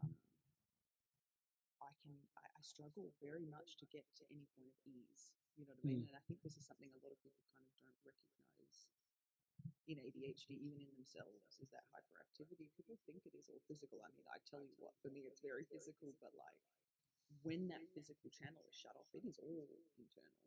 And it's like you lay a bed at nighttime and 10,000 people are having a conversation in your mind, and you're trying to listen to that spirit message that you set a spell out for, and you're like, come on, please. just the one message tonight, please, that I've had to be so pulled away from other people. But I really do, I feel like I've broken down a lot of those trust barriers that I had with being able to be held in space with other people, and I've only learned that by allowing myself to be held by other people, by booking readings and by really seeing that other people had, real insights and perspective to offer me that, it's made me feel confident to kind of keep pursuing trusting people to do that for me, Yeah. I've been so skeptical, I really have yeah. You go from the Christian upbringing, which is basically God is real and anything else that exists that isn't God is evil. And it's like, well, that doesn't make any sense, so that can't be true. So then nothing can be true. Maybe nothing is evil. And you go through this deconstruction stage where you've forgotten that you're still trying to look at it through a measurable lens. Reiki can't be real because how can this and this, it's not even so much that you're looking at it as though it's evil anymore. You're just looking at it as though, well, that can't be real. And it's like, now that I'm at the place that I'm at, I'm like, everything can be real. And it's beautiful, and my whole existence has completely changed when I gave myself the grace to be like, well, you don't know shit. Why would you assume you know anything? Like, everything could be possible. And it's like a beautiful gift I get to give myself. And then the world has opened up. You channel through so many messages on your podcast. On this podcast, you have channeled, I got so many. I was peeling an orange at a time when you were giving someone a reading and telling them about how they needed to eat more oranges. And so I'm like in the middle of it, I'm like, no way. Because I'd said at the beginning of that episode, I literally took a photo of myself. I have to send it to you. It's very funny. Oh my God, please send it. Please send it. Really? Oh my God. I have actually have a few messages, pictures I'll have to send you because they're really funny. Oh my God. I actually drew a little doodle of your when you were reading out your poem on the Missing Witches poetry special. I did a little doodle when you, and I've been looking everywhere for it. I've got to find it. It's so hilarious. It's so hilarious. It's I gotta see this doodle. I gotta see the doodle. I'll turn it into a proper picture, I promise, and I'll send it to you. But yeah, I definitely will show you this doodle as soon as I find it. But yeah, oranges have been a huge thing lately. I have been to an orange and tasted my grandfather earlier this year, and I was like, oh shit, he's gonna die real soon. There was just all of these wild things that have happened lately with oranges, and I don't even know where to begin with any of that. Oranges, let's just say, have channeled through quite a few messages this year. Really? Yeah, actually, there's the wild story of how my grandfather did die. This year is pretty wild as well. It was. I wouldn't even know where to begin with half of this. You know what I mean? It's like this is so much of the struggles that I have with my mind. It's like the ability to make things one sentence that feel like they should be a whole book. You know what I mean? Like trying to tell a story, and I want to include absolutely everything in it. Okay, as you're talking now, I'm gonna look at the birth chart that you sent me. Yeah, don't tell me anything. Just keep talking. Keep talking. I'm gonna look. Okay. What's so funny as well, because earlier, like I said, I bit into an orange and I tasted my grandfather, and I was so sure that I was like, oh shit, he's gonna die soon. And he was back in Romania, and my dad doesn't have any relationship with him at all. And for good reason for my dad. But my dad has recently opened up a lot about his sort of earlier life, and it was the weekend that I went and stayed at my dad's place just to go hang out with him. We talk Magick a lot, and he's been teaching me a lot about his psychic experiences and things like that, things that he was never really open about before he left Christianity. That relationship really opened up, and it was really beautiful. And so I've been nurturing that by just going and spending a lot more time with him. And I set up little interviews where I'll just put my phone out and record, and we'll talk about stuff he'll tell me about, family members and stories and things like that. And this weekend that I had gone to go and stay with him, he really opened up about a lot of things that he had never really opened up about before, and I felt something. He channeled in his grandmothers. All three of them were in this, in this room with us. I showed my dad my tarot cards, something that I had never done before because of that sort of Christian. Uh, no matter what these things are dealing, and he's examining each one of them, asking me questions that I would have never expected him to ask, and I could just feel the grandmothers were there. Like I could really, really feel them. And Wow. there are so many women that have loved my dad, and in lots of different ways, like to be true. There have been so many, especially older women, who have just seen something in him, and they're all the ancestors first. I felt them there when my dad was talking about his father. Abusive. This is really, really that ancestral trauma is real. Really real. Up in a way that I'd never heard him talk, and he's telling me this story about lightning flashes had given him some sort of message from spirit, and he had seen something and repressed memory information, and it was all this really like quickly, and as he's speaking, this lightning cracks across the sky in real time. Yeah. It was like we just sort of both paused. None of us acknowledged. Okay. And then he ended up sending me home. My dad's an artist. He sent me home with like a wood burning that he had done of, an imagined sort of like scene, and it had this lightning strike across. And he's like, I don't remember why I did this. That was 20 years ago. Sent me home with that art piece, and the next day my mum calls and she said, "Oh, did you know that Tataya died?" And I was like, "When?" And it turns out it was basically around the time my dad and I were having this conversation. And it was about him. And the story was really intense, in terms of what my dad was able to, what I felt like my dad was able to release at that moment by telling me this in his own words. It felt like this portal, like that death portal allowed some sort of healing for my dad, like the last possible healing that, that he could kind of get out of that relationship. Yeah. Which, was a very awful relationship. That in that moment he died. And my dad and I both strangely knew it. The next day my dad called me and said, "Did your mother tell you that your grandfather died?" And I said, "Yes." And I'm like, "Did you know that he was going to die?" And I was like, "I felt like he was going to die." And my dad said, "Yes, love, I knew he was going to die." And I was like, "Isn't that just strange?" Like, we were both sitting there in this strange agreement that we had both known in that moment that he had died, that we had both paused after this lightning strike and just continued on with our business. And it was just like that weird connection, that moment that I was like, "Oh shit, yeah, no, we are family."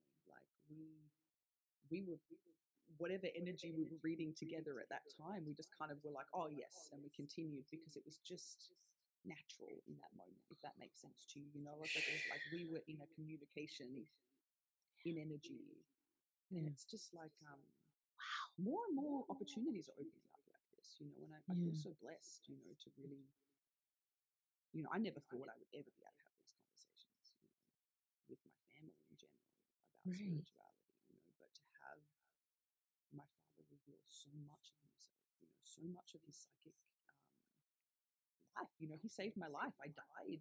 And it was only him that, yeah, this is what I'm telling you, babe. We're going to have so many We're going to have to have a part two. We're going to have to have a part two. We're going to have to have a part two. We're going to have to have a part two. Or just have private conversations just for you and me. Yes, let's do that. Yes. We have to set an itinerary. We do, because this time difference here is it's so late where you are. But you're a night owl, right? Right? I am. Yeah. And so, wow. I know, there's just so many small stories like that like I wouldn't even know where to begin. You know what I mean? It's like I really have always felt like I needed to write a book about him specifically. Ever since I was a kid, I just had this weird idea. I'm like, I'm going to write a story about my dad. And Yeah. now that he tells me all of this, I think, oh my goodness, it just connects so deeply to everything that I'm interested in now, like everything. And I realize I must just be kind of meant to tell that story. You know what I mean? Like I'm meant to at least tell his story. Yeah. For all Or the even, gifts he's given me and all the cycles he's broken on my behalf to be able to live the life I live now. I owe that story to be told in a way. You know what I mean? I don't know, even if it's for myself, because I wanted to hear it and I only get to hear it yeah. now. Like yeah. And I'm so fascinated by your last name as well. Mm. I'd like what like I'm like did they I'm so did they share where your last name came from? Do you have an idea?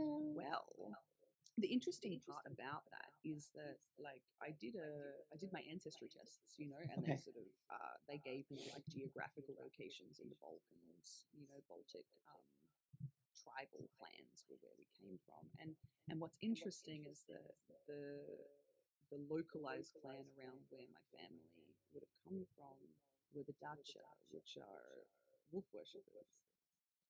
And yeah, so this is what I mean. This is what I'm saying. Like how much that could have revealed about my ancestry had they told me that that's what my name meant. You know what I mean? It's such a I small know, detail. exactly. Exactly. Like the And this is smallest. why I really believe in telling people everything you know. Like tell Yeah, everyone right? everything you know. Tell everybody everything you Mm. know because you could be giving them life saving, literally, Mhm. information. Mhm. Mhm. And I'm so firm in this now. This is why I never shut up about my ancestors. Like I know what they've done for me, and I know what they can do. Like I have just this unbelievably strange love. I mean, I love your ancestors, Zoe. Like I don't know anything, but I Yeah. love them. Like Mm, even every part of them. Do you know what I mean? It's mm, because we erase the human from ancestry all the time. We erase the fact that yeah, these people were complicated. They were you nuanced. They are. were humans. You know what I mean? They were the older siblings who took care of the whole family. They were the single mother who had to do sex work to make sure that their daughters got an education. You know what I mean? To be able to afford that education. There are every single person that we get to be, but were persecuted for. You know what I mean? Like I do. mm, I do. And that they, is just like by heart. I can't describe what that feeling of openness in my heart feels like, and that love to in acknowledge hard and accept times, all of them. Yes, in you know. hard Mm, mm, times mm, where there was like, us, we have an expectation of joy, happiness, what we deserve. mm, Like, mhm. They could like it's expecting to live. It's expecting to not yeah, walk out of your house and be. You know what I mean? Like it's. yeah, Mm, if you have a house. mm. Like yeah, exactly. Like we went to a friend of mine years ago, went with a friend of mine to El Salvador to stay with her grandmother. And so funny because every morning we would get up and we'd go outside and her grandmother's like sort of patio in the front of the house, and we would go out there and meditate. And so her grandmother came out one morning and was, like, "What are you doing?" And my friend was like, "Espiritual, meditación." And her grandmother was like, "Por qué? Like, why?" And then she was like, I can't even remember what my homegirl said, like to make us feel better or something. Her grandmother just like looked at us and just turned around and went in the house and was just like, "You girls, like you're ridiculous. Like you're ridiculous. It's 11 o'clock in the morning, and you're out here burning incense. Like, I mean, she just was like the privilege of it all. Like she didn't say it, but like her whole body was just like, wow, must be nice, ladies, to be, like And I mean, at even your just age, that, yeah. and just to have the freedom to just roll out of bed and you know, And I mean, this is like everything. You know what I mean? Like, and it's funny as well because it's like a large percentage of the world do not have even exactly. that. You This is know, what like I'm the saying. larger percentage of the world. This is what I'm saying. Mm. Like she Mm. grew up, well, she grew up between El Salvador and San Francisco. I grew up in Connecticut, right? And so here we are, two, BIPOC ladies, and the grandmother, you know, lives in El Salvador. And you know what? And you know what? Like that as well. If you separate that image of two BIPOC ladies who have the time and the Exactly what I'm energy and the saying. resources to do this Yes. thing, we're living in different spheres, you know. This And is it's what like we I'm celebrate this, we can celebrate this. It's like it's all and real, it's all truth, you know. yeah, and I'm Mm. sure she was like, you girls are outrageous. Like, Mm. congrats on like de-stressing. Because I think my friend was saying like stress and like, but I also feel like a part of her too was like tickled by us Yeah, and like yeah. all of our like witchiness and like all of the things that we're doing. But it's just so funny. And so one of my ancestors, well, a lot of my ancestors came through because I went to this medium when I lived in Florida. And so my grandmother came through first. And it's so funny because I happened to have her ring on at that time. So she came through first and she actually apologized for being so harsh because she was that harsh grandmother. Like she was also like a very good cook, whatever. She was great. But she was, stern. But she said the reason that she was like that was because I was such a sensitive child and she was trying to like protect me from the world. Like she was trying to make me hard. It didn't work. Like that's Mm. just not my. But so many generations were But that's trained to do this in yeah. this That's way. what You she know what I thought mean? she Which is had like, to I know do. that your experience is going to be hard as a black woman. You know what I mean? Yeah, And I'm going to make yeah, sure that you're ready for yeah, that. Like yeah. That's in what the way she. that I That's know how to prepare you. in Yeah. the way that she knew, right? And that just Mm. gave me such. And then of course my father came through with just like pure humor. But Aren't they so great? I yeah, love sense of humor. Like so many people forget the humanness of that. You know what I mean? yeah, But there's so much sense of humor out there. You know, yeah. He out in came the in with dead. humor and apologies as well. Um, but yeah, and that was very helpful that to humanize them for what they did while they were here. Mhm, mhm. You know, And it's like that acknowledgement that we get to change when we die, that we don't have to stop. And we're not this static image of something and the things that we did in our life, but we have the opportunity to kind of do better when we die as well. I think that's like yes, it's almost like I imagine that would be a real urge for a lot of ancestors, to hmm. to have those moments of realization and be like, oh, shit, like I really need to communicate that I know better now and that I'm Hmm. sorry, or that I know that I could have done something differently, or I see better now, or I understand this better now.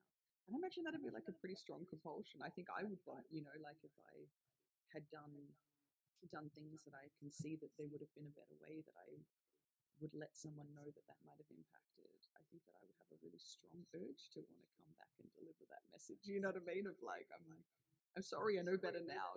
Like I'm sorry, I'm trying to do better now, and it just I guess maybe it's people like us that kind of understand the value of hearing that from the dead, but Yeah, that sort of seems a little bit superfluous to a lot of other people. This sort of concept of like the dead learning, because it's like, well, they've already impacted us, they've already hurt us, and then they go. yeah. Um, but a lot of them are willing to take accountability, and I I think that think this is so. where a Yeah, lot of some ancestor do. work is really important. Like we give them the opportunity to, if you want, even have that judgment moment. You know what I mean? Of like being able to reckon with the life that they lived. And I think that the ones that are ready and the ones that want to, you know what I mean? Like, I think we do. There is a part of us that owe them that. Not personally, depending on your own personal capacity, Mm-hmm. your own relationship, your own Mm-hmm. everything. Like you're the only person who can make that call. I often feel that it's my responsibility, and I think it's because I am sitting in this massive point of privilege, in so many regards. Um, that once I recognize something that I can do that allows their healing, I know I'm also healing myself by doing that act. So by recognizing it, I try to incorporate it into my little list of responsibilities towards that. Do you know what I mean? And it's like, Mm-hmm. it's a way that that relationship can remain like reciprocal. You know, that we're not in this, like, I'm not just getting healing through this relationship. I'm not just walking over to my ancestor altar and crying every month or something when I'm having a breakdown, you know, and filling up their glasses quickly to say a prayer, you know, to quickly get something done. It's, I allow them the space when I'm feeling certain things to say, like, who else has felt this way? You know, like, who else feels this way? When I'm feeling so broken and I go to my altar to cry, I'm inviting everyone else who understands that feeling to be there with me. You know what I mean? Because it's in my bones, it's in my blood, it's in my body. That stress, that tension, that everything that needs to be released is not just mine. You know.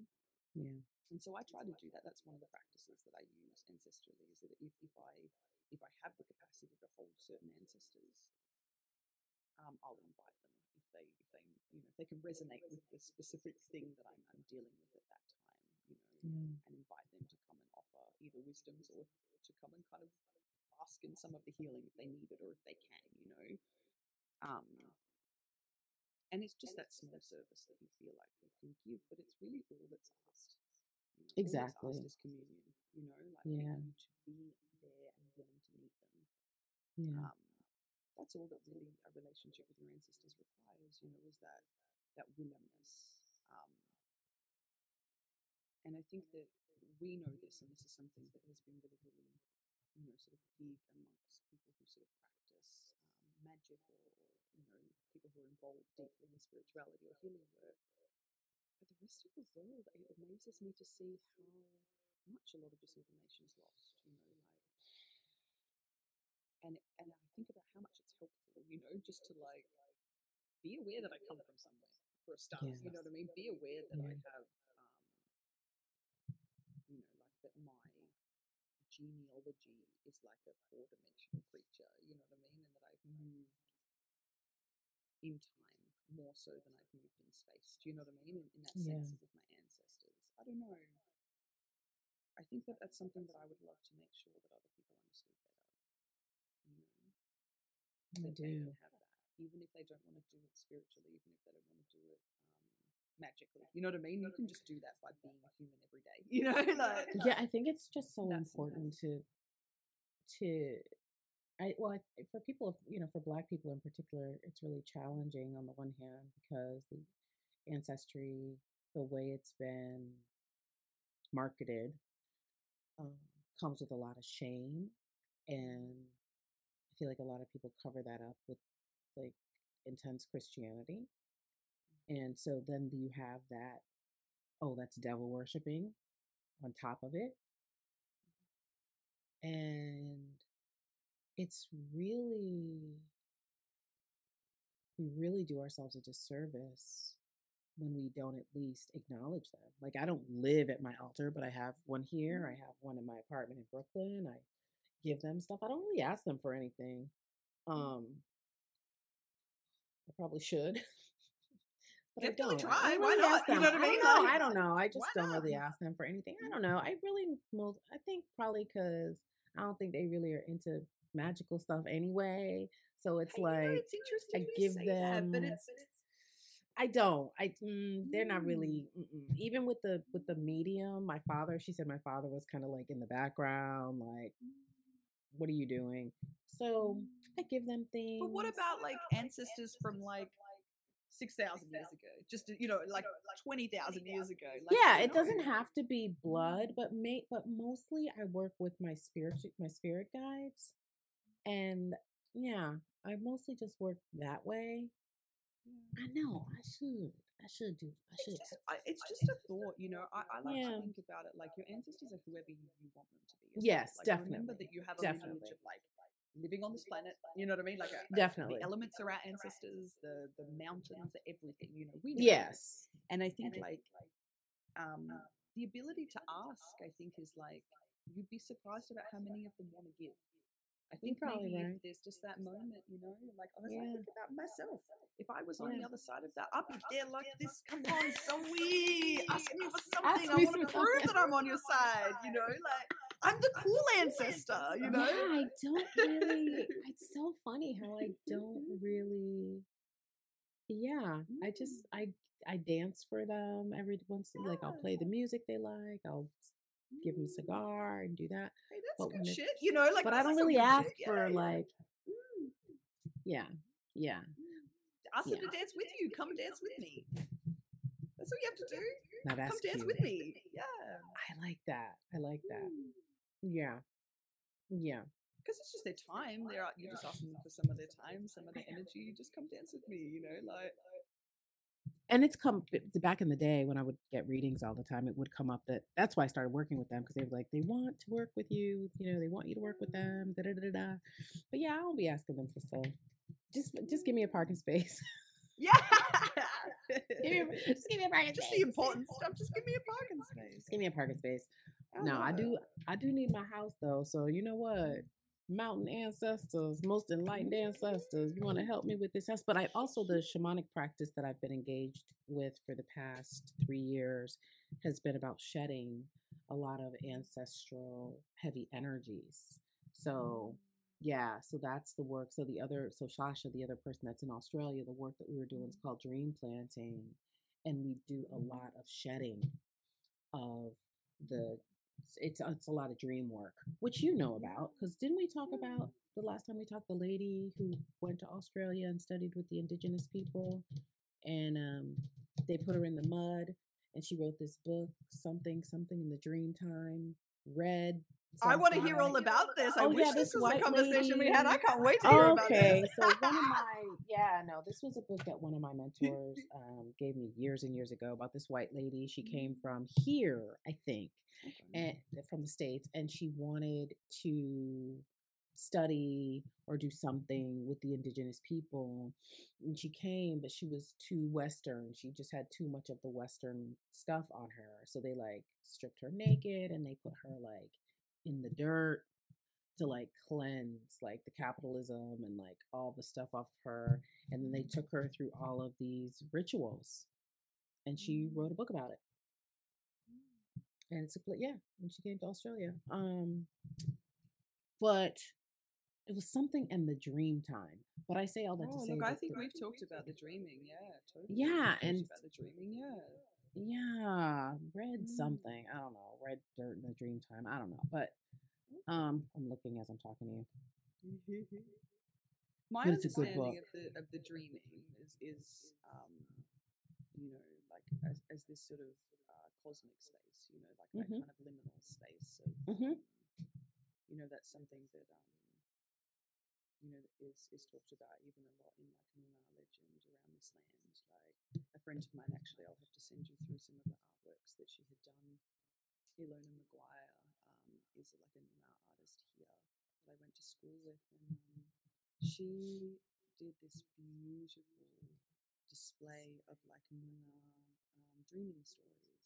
She did them by coordinating drones in the sky to tell the pictures and stories. I am going to send you a YouTube video of this because it is like so magical, honestly, so magical. It's one of the most spectacular things I've ever seen in my life.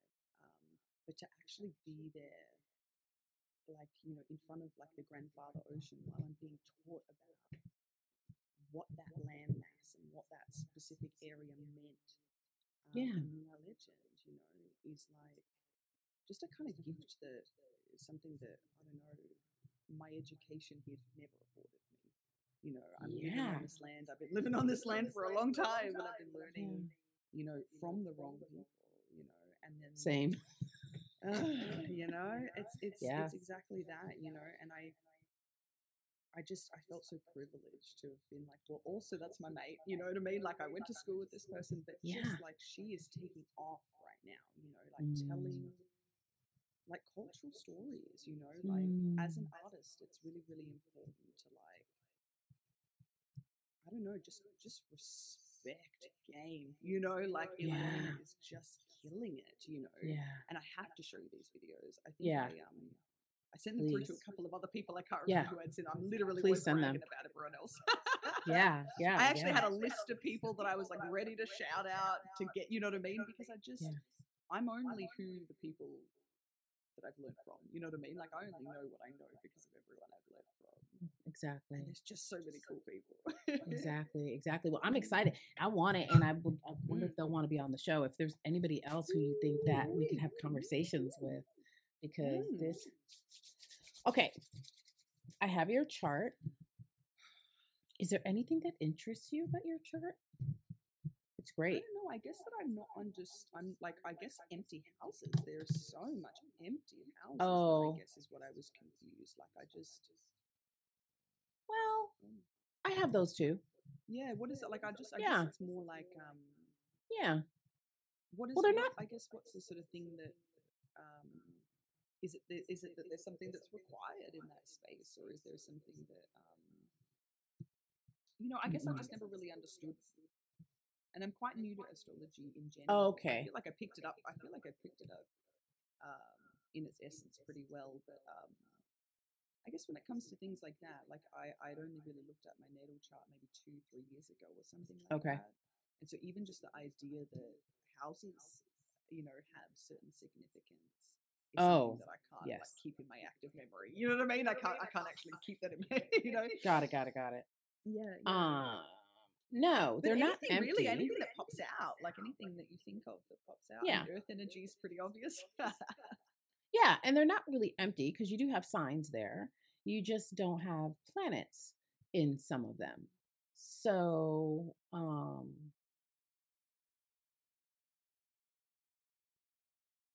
yeah. Is the time here? September 20th. Um, 27th degree. I love it. I love it. So, hang on.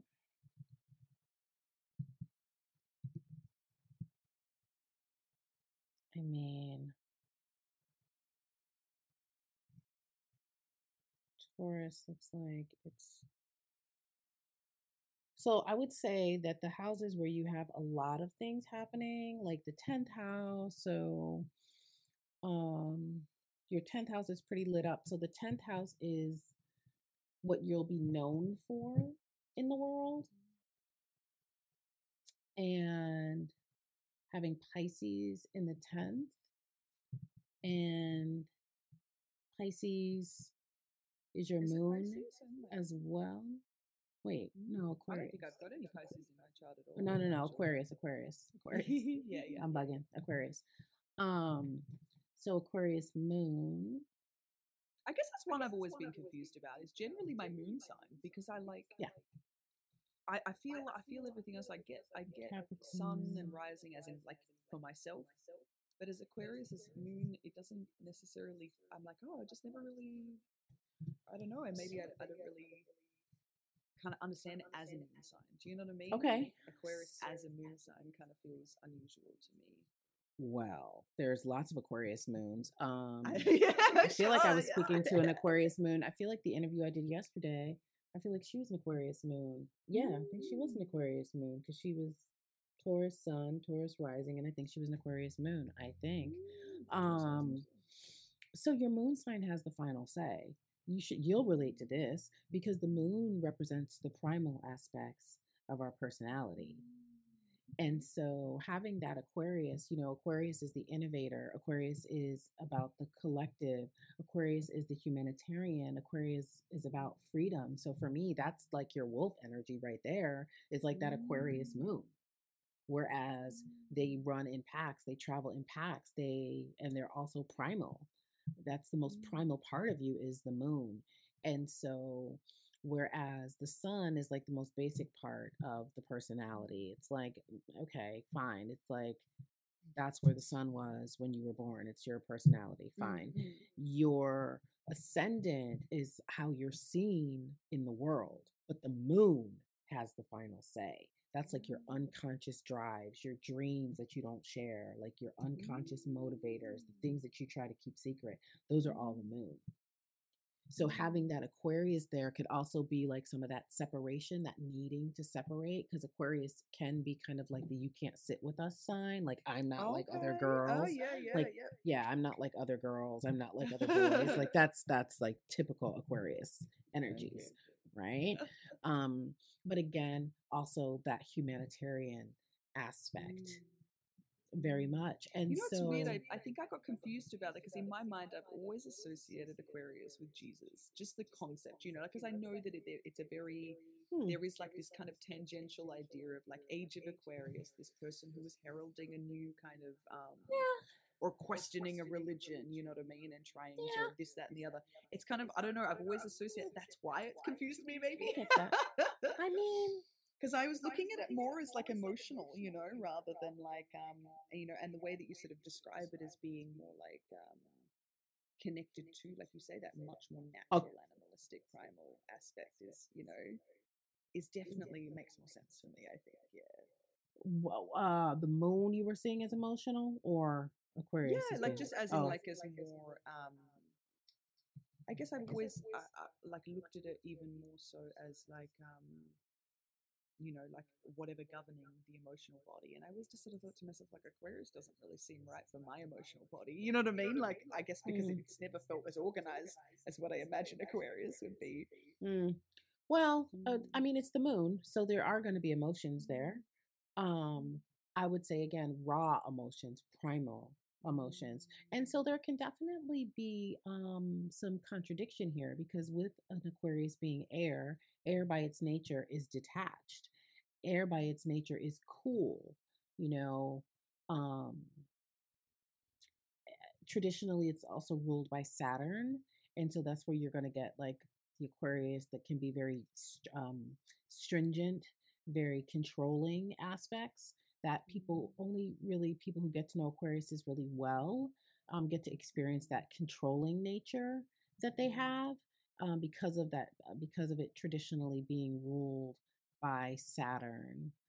um and so with this again being in your moon, being in the 10th again being like what you're going to be known for in the world, you know, could be this art aspect that we have here of being a little bit different. Again, because Aquarius is going to be a little bit different. So creating or even presenting in a way that's just a little bit different. That's just like, you know, doing your Oh, I could own definitely thing, relate to going that. your own way, Mm. um, Mm. bucking the system. Um, that could be something that you're known for. Um, let's see. What is that sun sign giving? I mean, and then we've got Virgo, so you have Libra in the sixth house, which is interesting. Damn, and you have Venus in the sixth. Wow, that's really interesting. So, the sixth house has to do with family, and the sixth house is Virgo, and the things you do every day, not family, the things you do every day, your habits, and things like that. And so, having that Libra and the ruler of Libra in the sixth house is really interesting to have that Venus in Virgo. So I would imagine that there would want to be some refinement um I don't in think the I have things that Venus you create. in Virgos. Hmm. I don't think I have a Venus in Virgo. I think. It's here in the sixth. Oh, my bad, my bad. Oh, wait a minute, we have the same placement. Oh wait, no, Libra and Mars. Hold on. Let me put Yeah, because I my know I've got or Venus in Leo. Venus in Leo's wait, hold on. Let me see. I'm Chiron looking at Leo. it wrong. What am I looking at? Hold on. I'm getting my glyphs. Hold on. Let me close and go back in. I'm going back in. Okay, now I'm back in. Okay, so let's talk about the Libra first. Libra in Virgo. So Virgo is about the things that you do every day. It's about your habits, but it's also about service. So so this could be where the justice comes from, where the wanting justice comes from for the collective. That also links to having the Aquarius moon, that wanting for justice. And that Mars in Virgo is like you'll fight for that justice if you have to. You're not, you're also not going to be above fighting for your habits, your structure, the things that you do every day. And you could also experience some like conflict because Mars is also about separating, because Mars is fire and Mars is about initiating, but Mars is also like the god of war.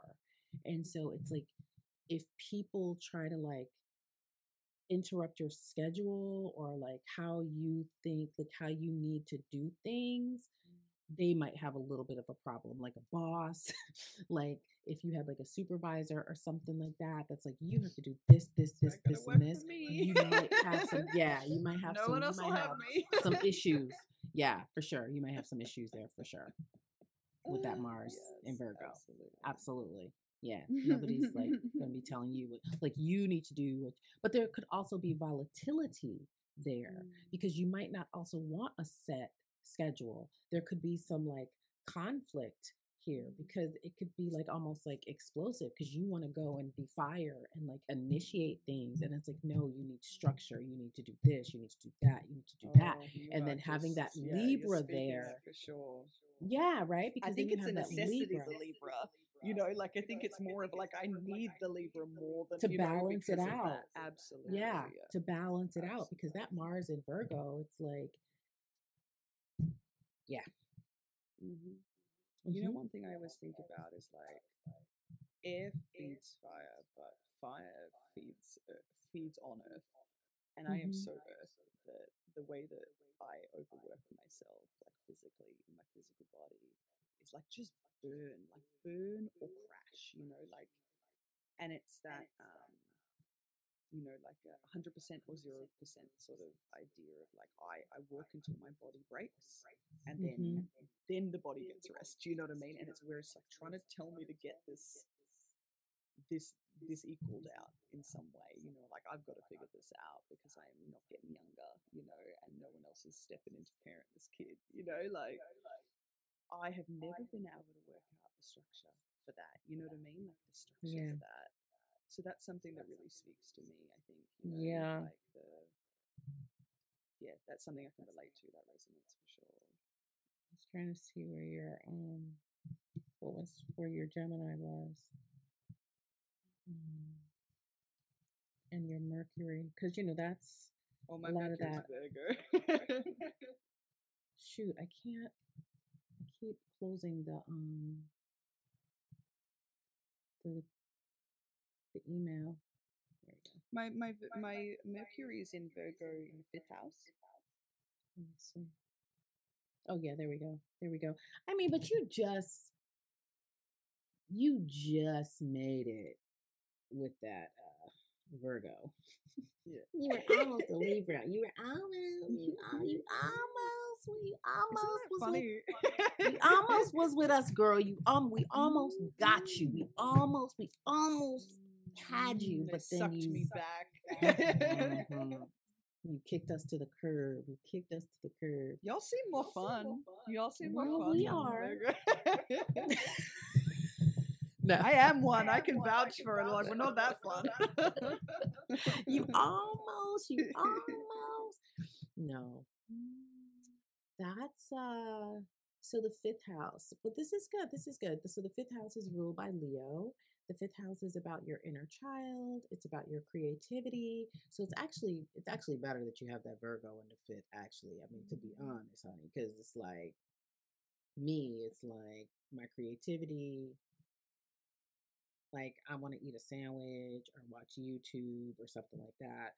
But you having that Virgo in the fifth, you know, it's like you've got that, you do have the structure. Like when you have to sit down and do what you have to do, you're going to do it, you know. So that's actually really lit to have that there.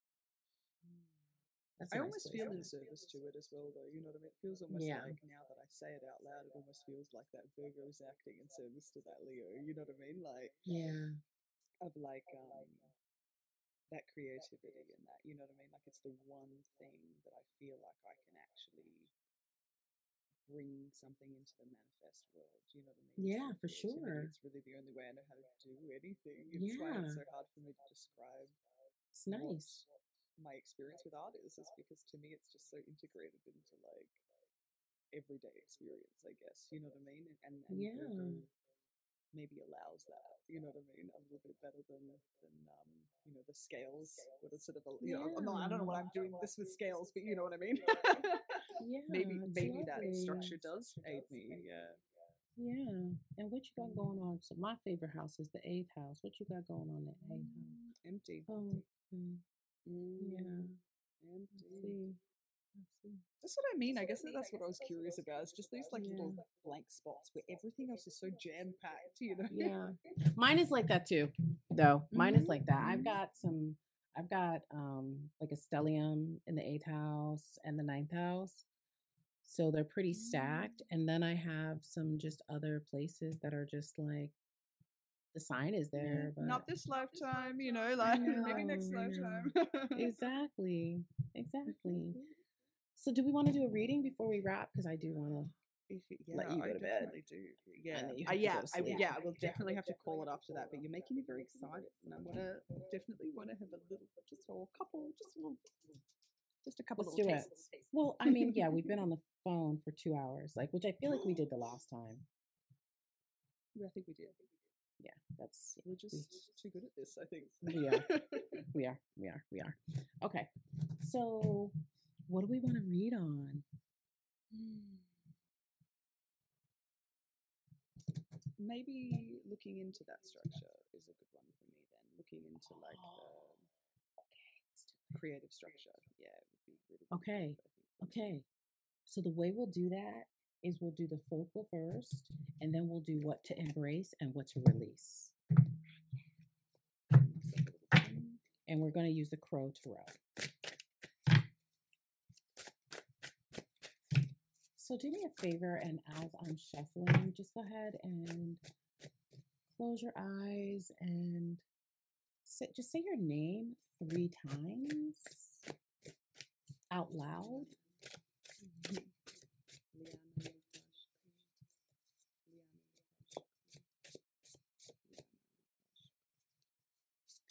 And so we're just going to invite Liana Lupasco's most enlightened ancestors and spirit guides into this conversation to provide the information, confirmation, and inspiration that we're looking for specifically right now around focus. And we're also going to say intent. Zoe flowers, Zoe flowers, Zoe flowers. Then I invite my most enlightened ancestors and spirit guides into this conversation to provide Liana with the information, inspiration, confirmation that is needed at this time. Thank you, thank you, thank you, thank you, thank you, thank you, thank you. What you trying to do? Are you gonna fall? Okay. All right, got it. Okay.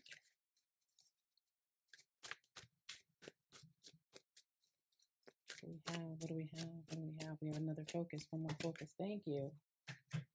Wow. This came up yesterday with a totally different deck. This is so interesting. This is so interesting. So, first of all, before we get to the remedy, they want us to talk about what's getting in the way.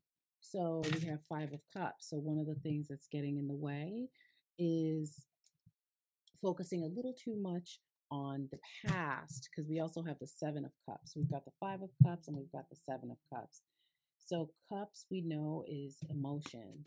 And so if you see our dear crow here, our dear crow is looking at the cups that have spilled, having their back turned to the cups that are full. And here it's like so many distractions, not knowing what cup to, to actually pick, Relatable. what emotion to actually focus on. So that's what's happening. It's like going back and forth between the past and then, oh my gosh, I have so many choices. Oh my gosh, I don't know what to do. And then feeling sort of triggered or activated from this space of not knowing what to do. And it's like, oh, that reminds me of the last time I didn't know what to do. So it's like going back and forth, back and forth, back and forth. What's the remedy? So this is going to be a state of mind or a picture or a feeling to drop into before you begin your projects, etc. So what is the state of mind, or what is the imagery? Because they're going to give you an archetype, which is interesting. They're going to give you an archetype.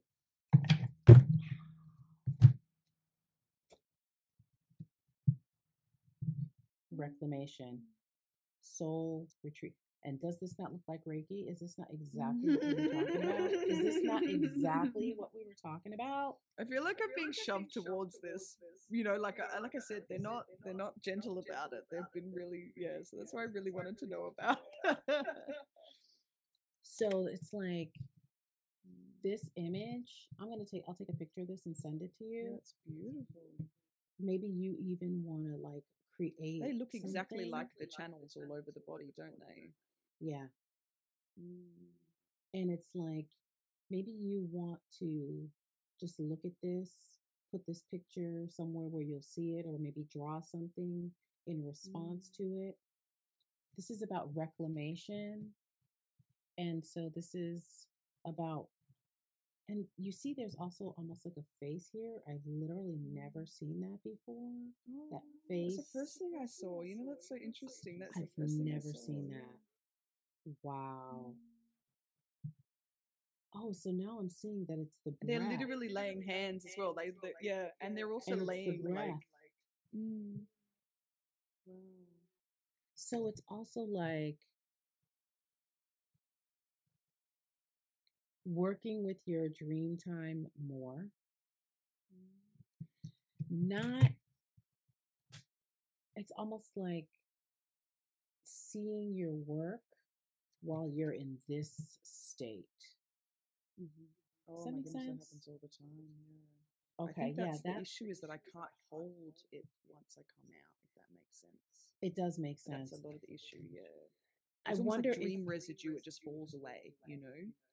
I wonder if you can, when you wake up, if you can just like journal or draw or doodle whatever it is, that residue that you can catch, because this is about reclaiming. And this has been sitting here at the bottom of the deck, and even when I shuffled it, it's still here. It's like the present. So it's like firmly coming out of the past and past distractions and being in this present time. And reclaiming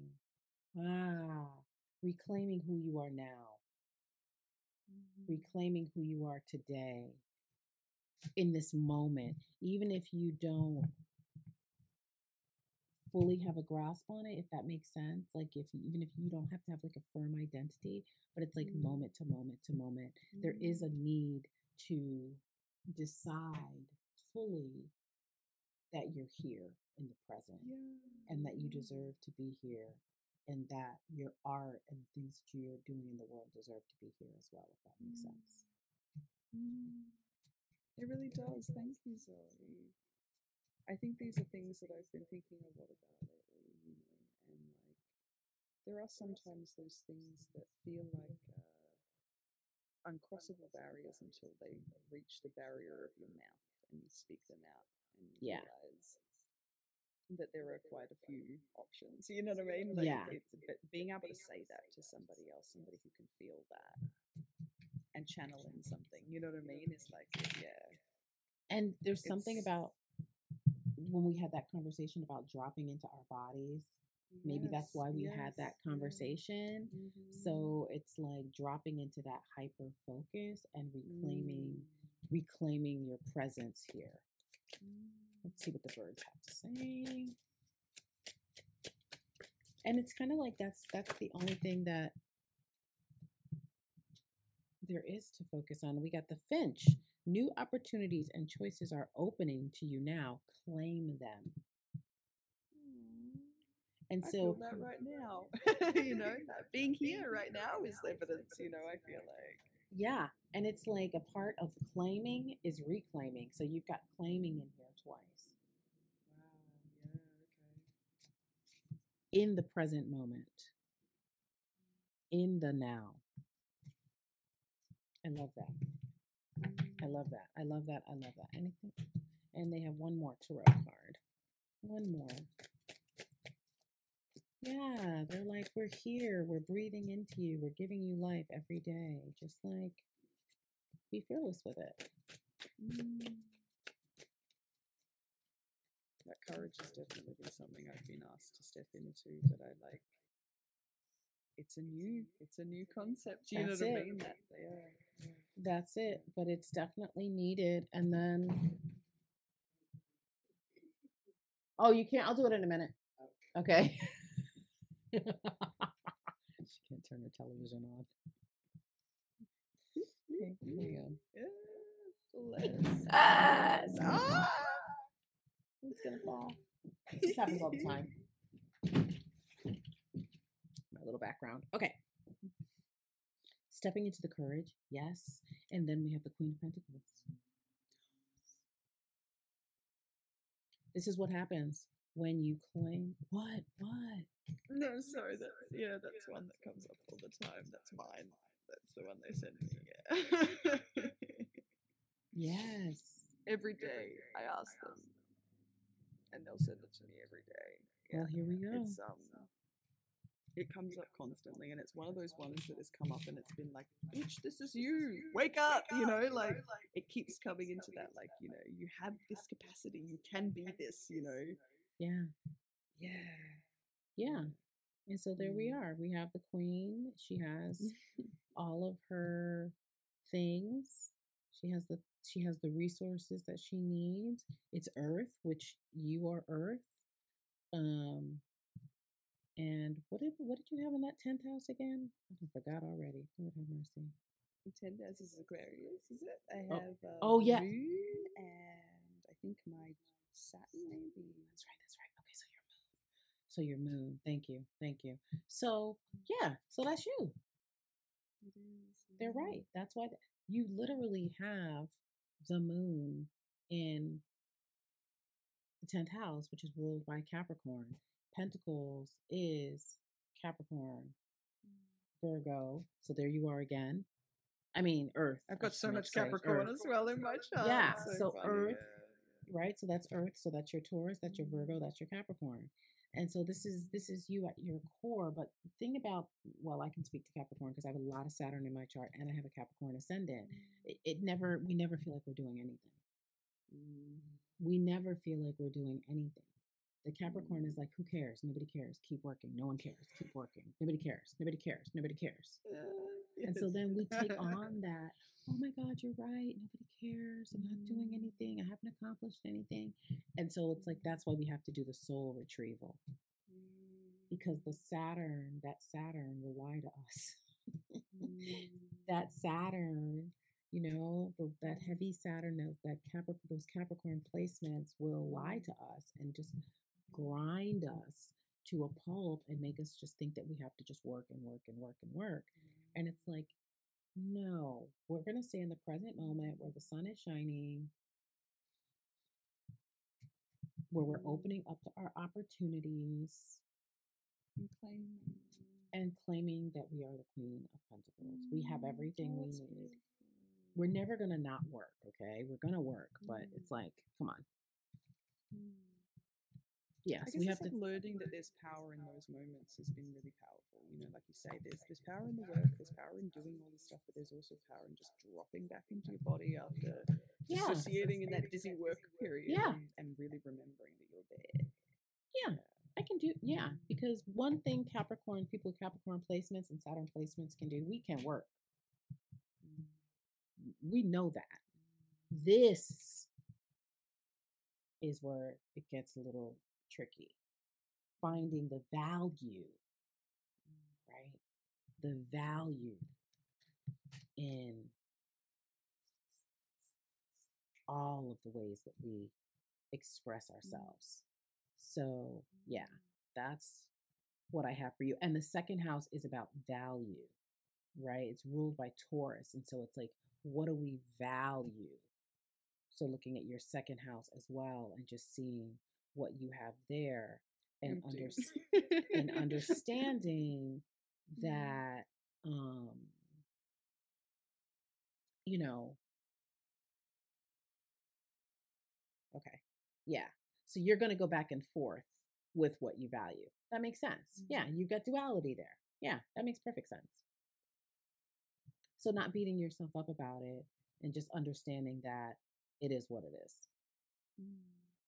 And just that seems to be a pretty resounding message that's been coming through lately. It's just like, it's chill. Don't worry. Yeah. Everything just is as it is. It's going to just go the way it's going to go. Yes. Ride it. Like our 2-hour call. Zoe. I love you, Zoe. Oh my gosh, this I is could so keep good. talking, but I need some sleep. We could just go on forever, and you need to I do love you. It's such a blessing, though. I really appreciate you inviting me. I really can't wait to have more chats. Can't wait to tell you about how it died. All of that business. Oh yes. We have to do that. Okay, we're gonna have to over text. We'll have to figure out when we're gonna have our next conversation. I love that. And then we're gonna just do it, you and me. Yeah. Because I want to hear all about that too. I love it. I can't wait to hear so much more from you too, my love. I know. I have to tell you my stories of almost dying too. Intrigue and mystery as we leave today. I love it. I love you, Zoe. Thank you so much for having me. Thank you so much. And so how can people get a hold of you? Oh wow, I never even thought about that. Well, if people want to follow your work and things like that, how can they do that? I've been using Instagram primarily for visual arts work and poetry work. And that's under Iobito the Kapachi Wolfchild, which I will type out and I will make sure that that's available because I don't think anyone's going to remember that. Otherwise, you can search Liana, Liana, HLUPASCU, and you should be able to turn me up on Instagram. Okay. Alrighty. Thank you so much. That sort of stuff. I'm gonna work on it. Maybe I'll even put some more stuff up by the time. Thank you. Yes, thank you so much. All right, y'all. I hope that you enjoyed this very special solstice episode. I'm gonna put this up right away. And this is Zoe Flowers, and I'll talk to y'all soon. Bye.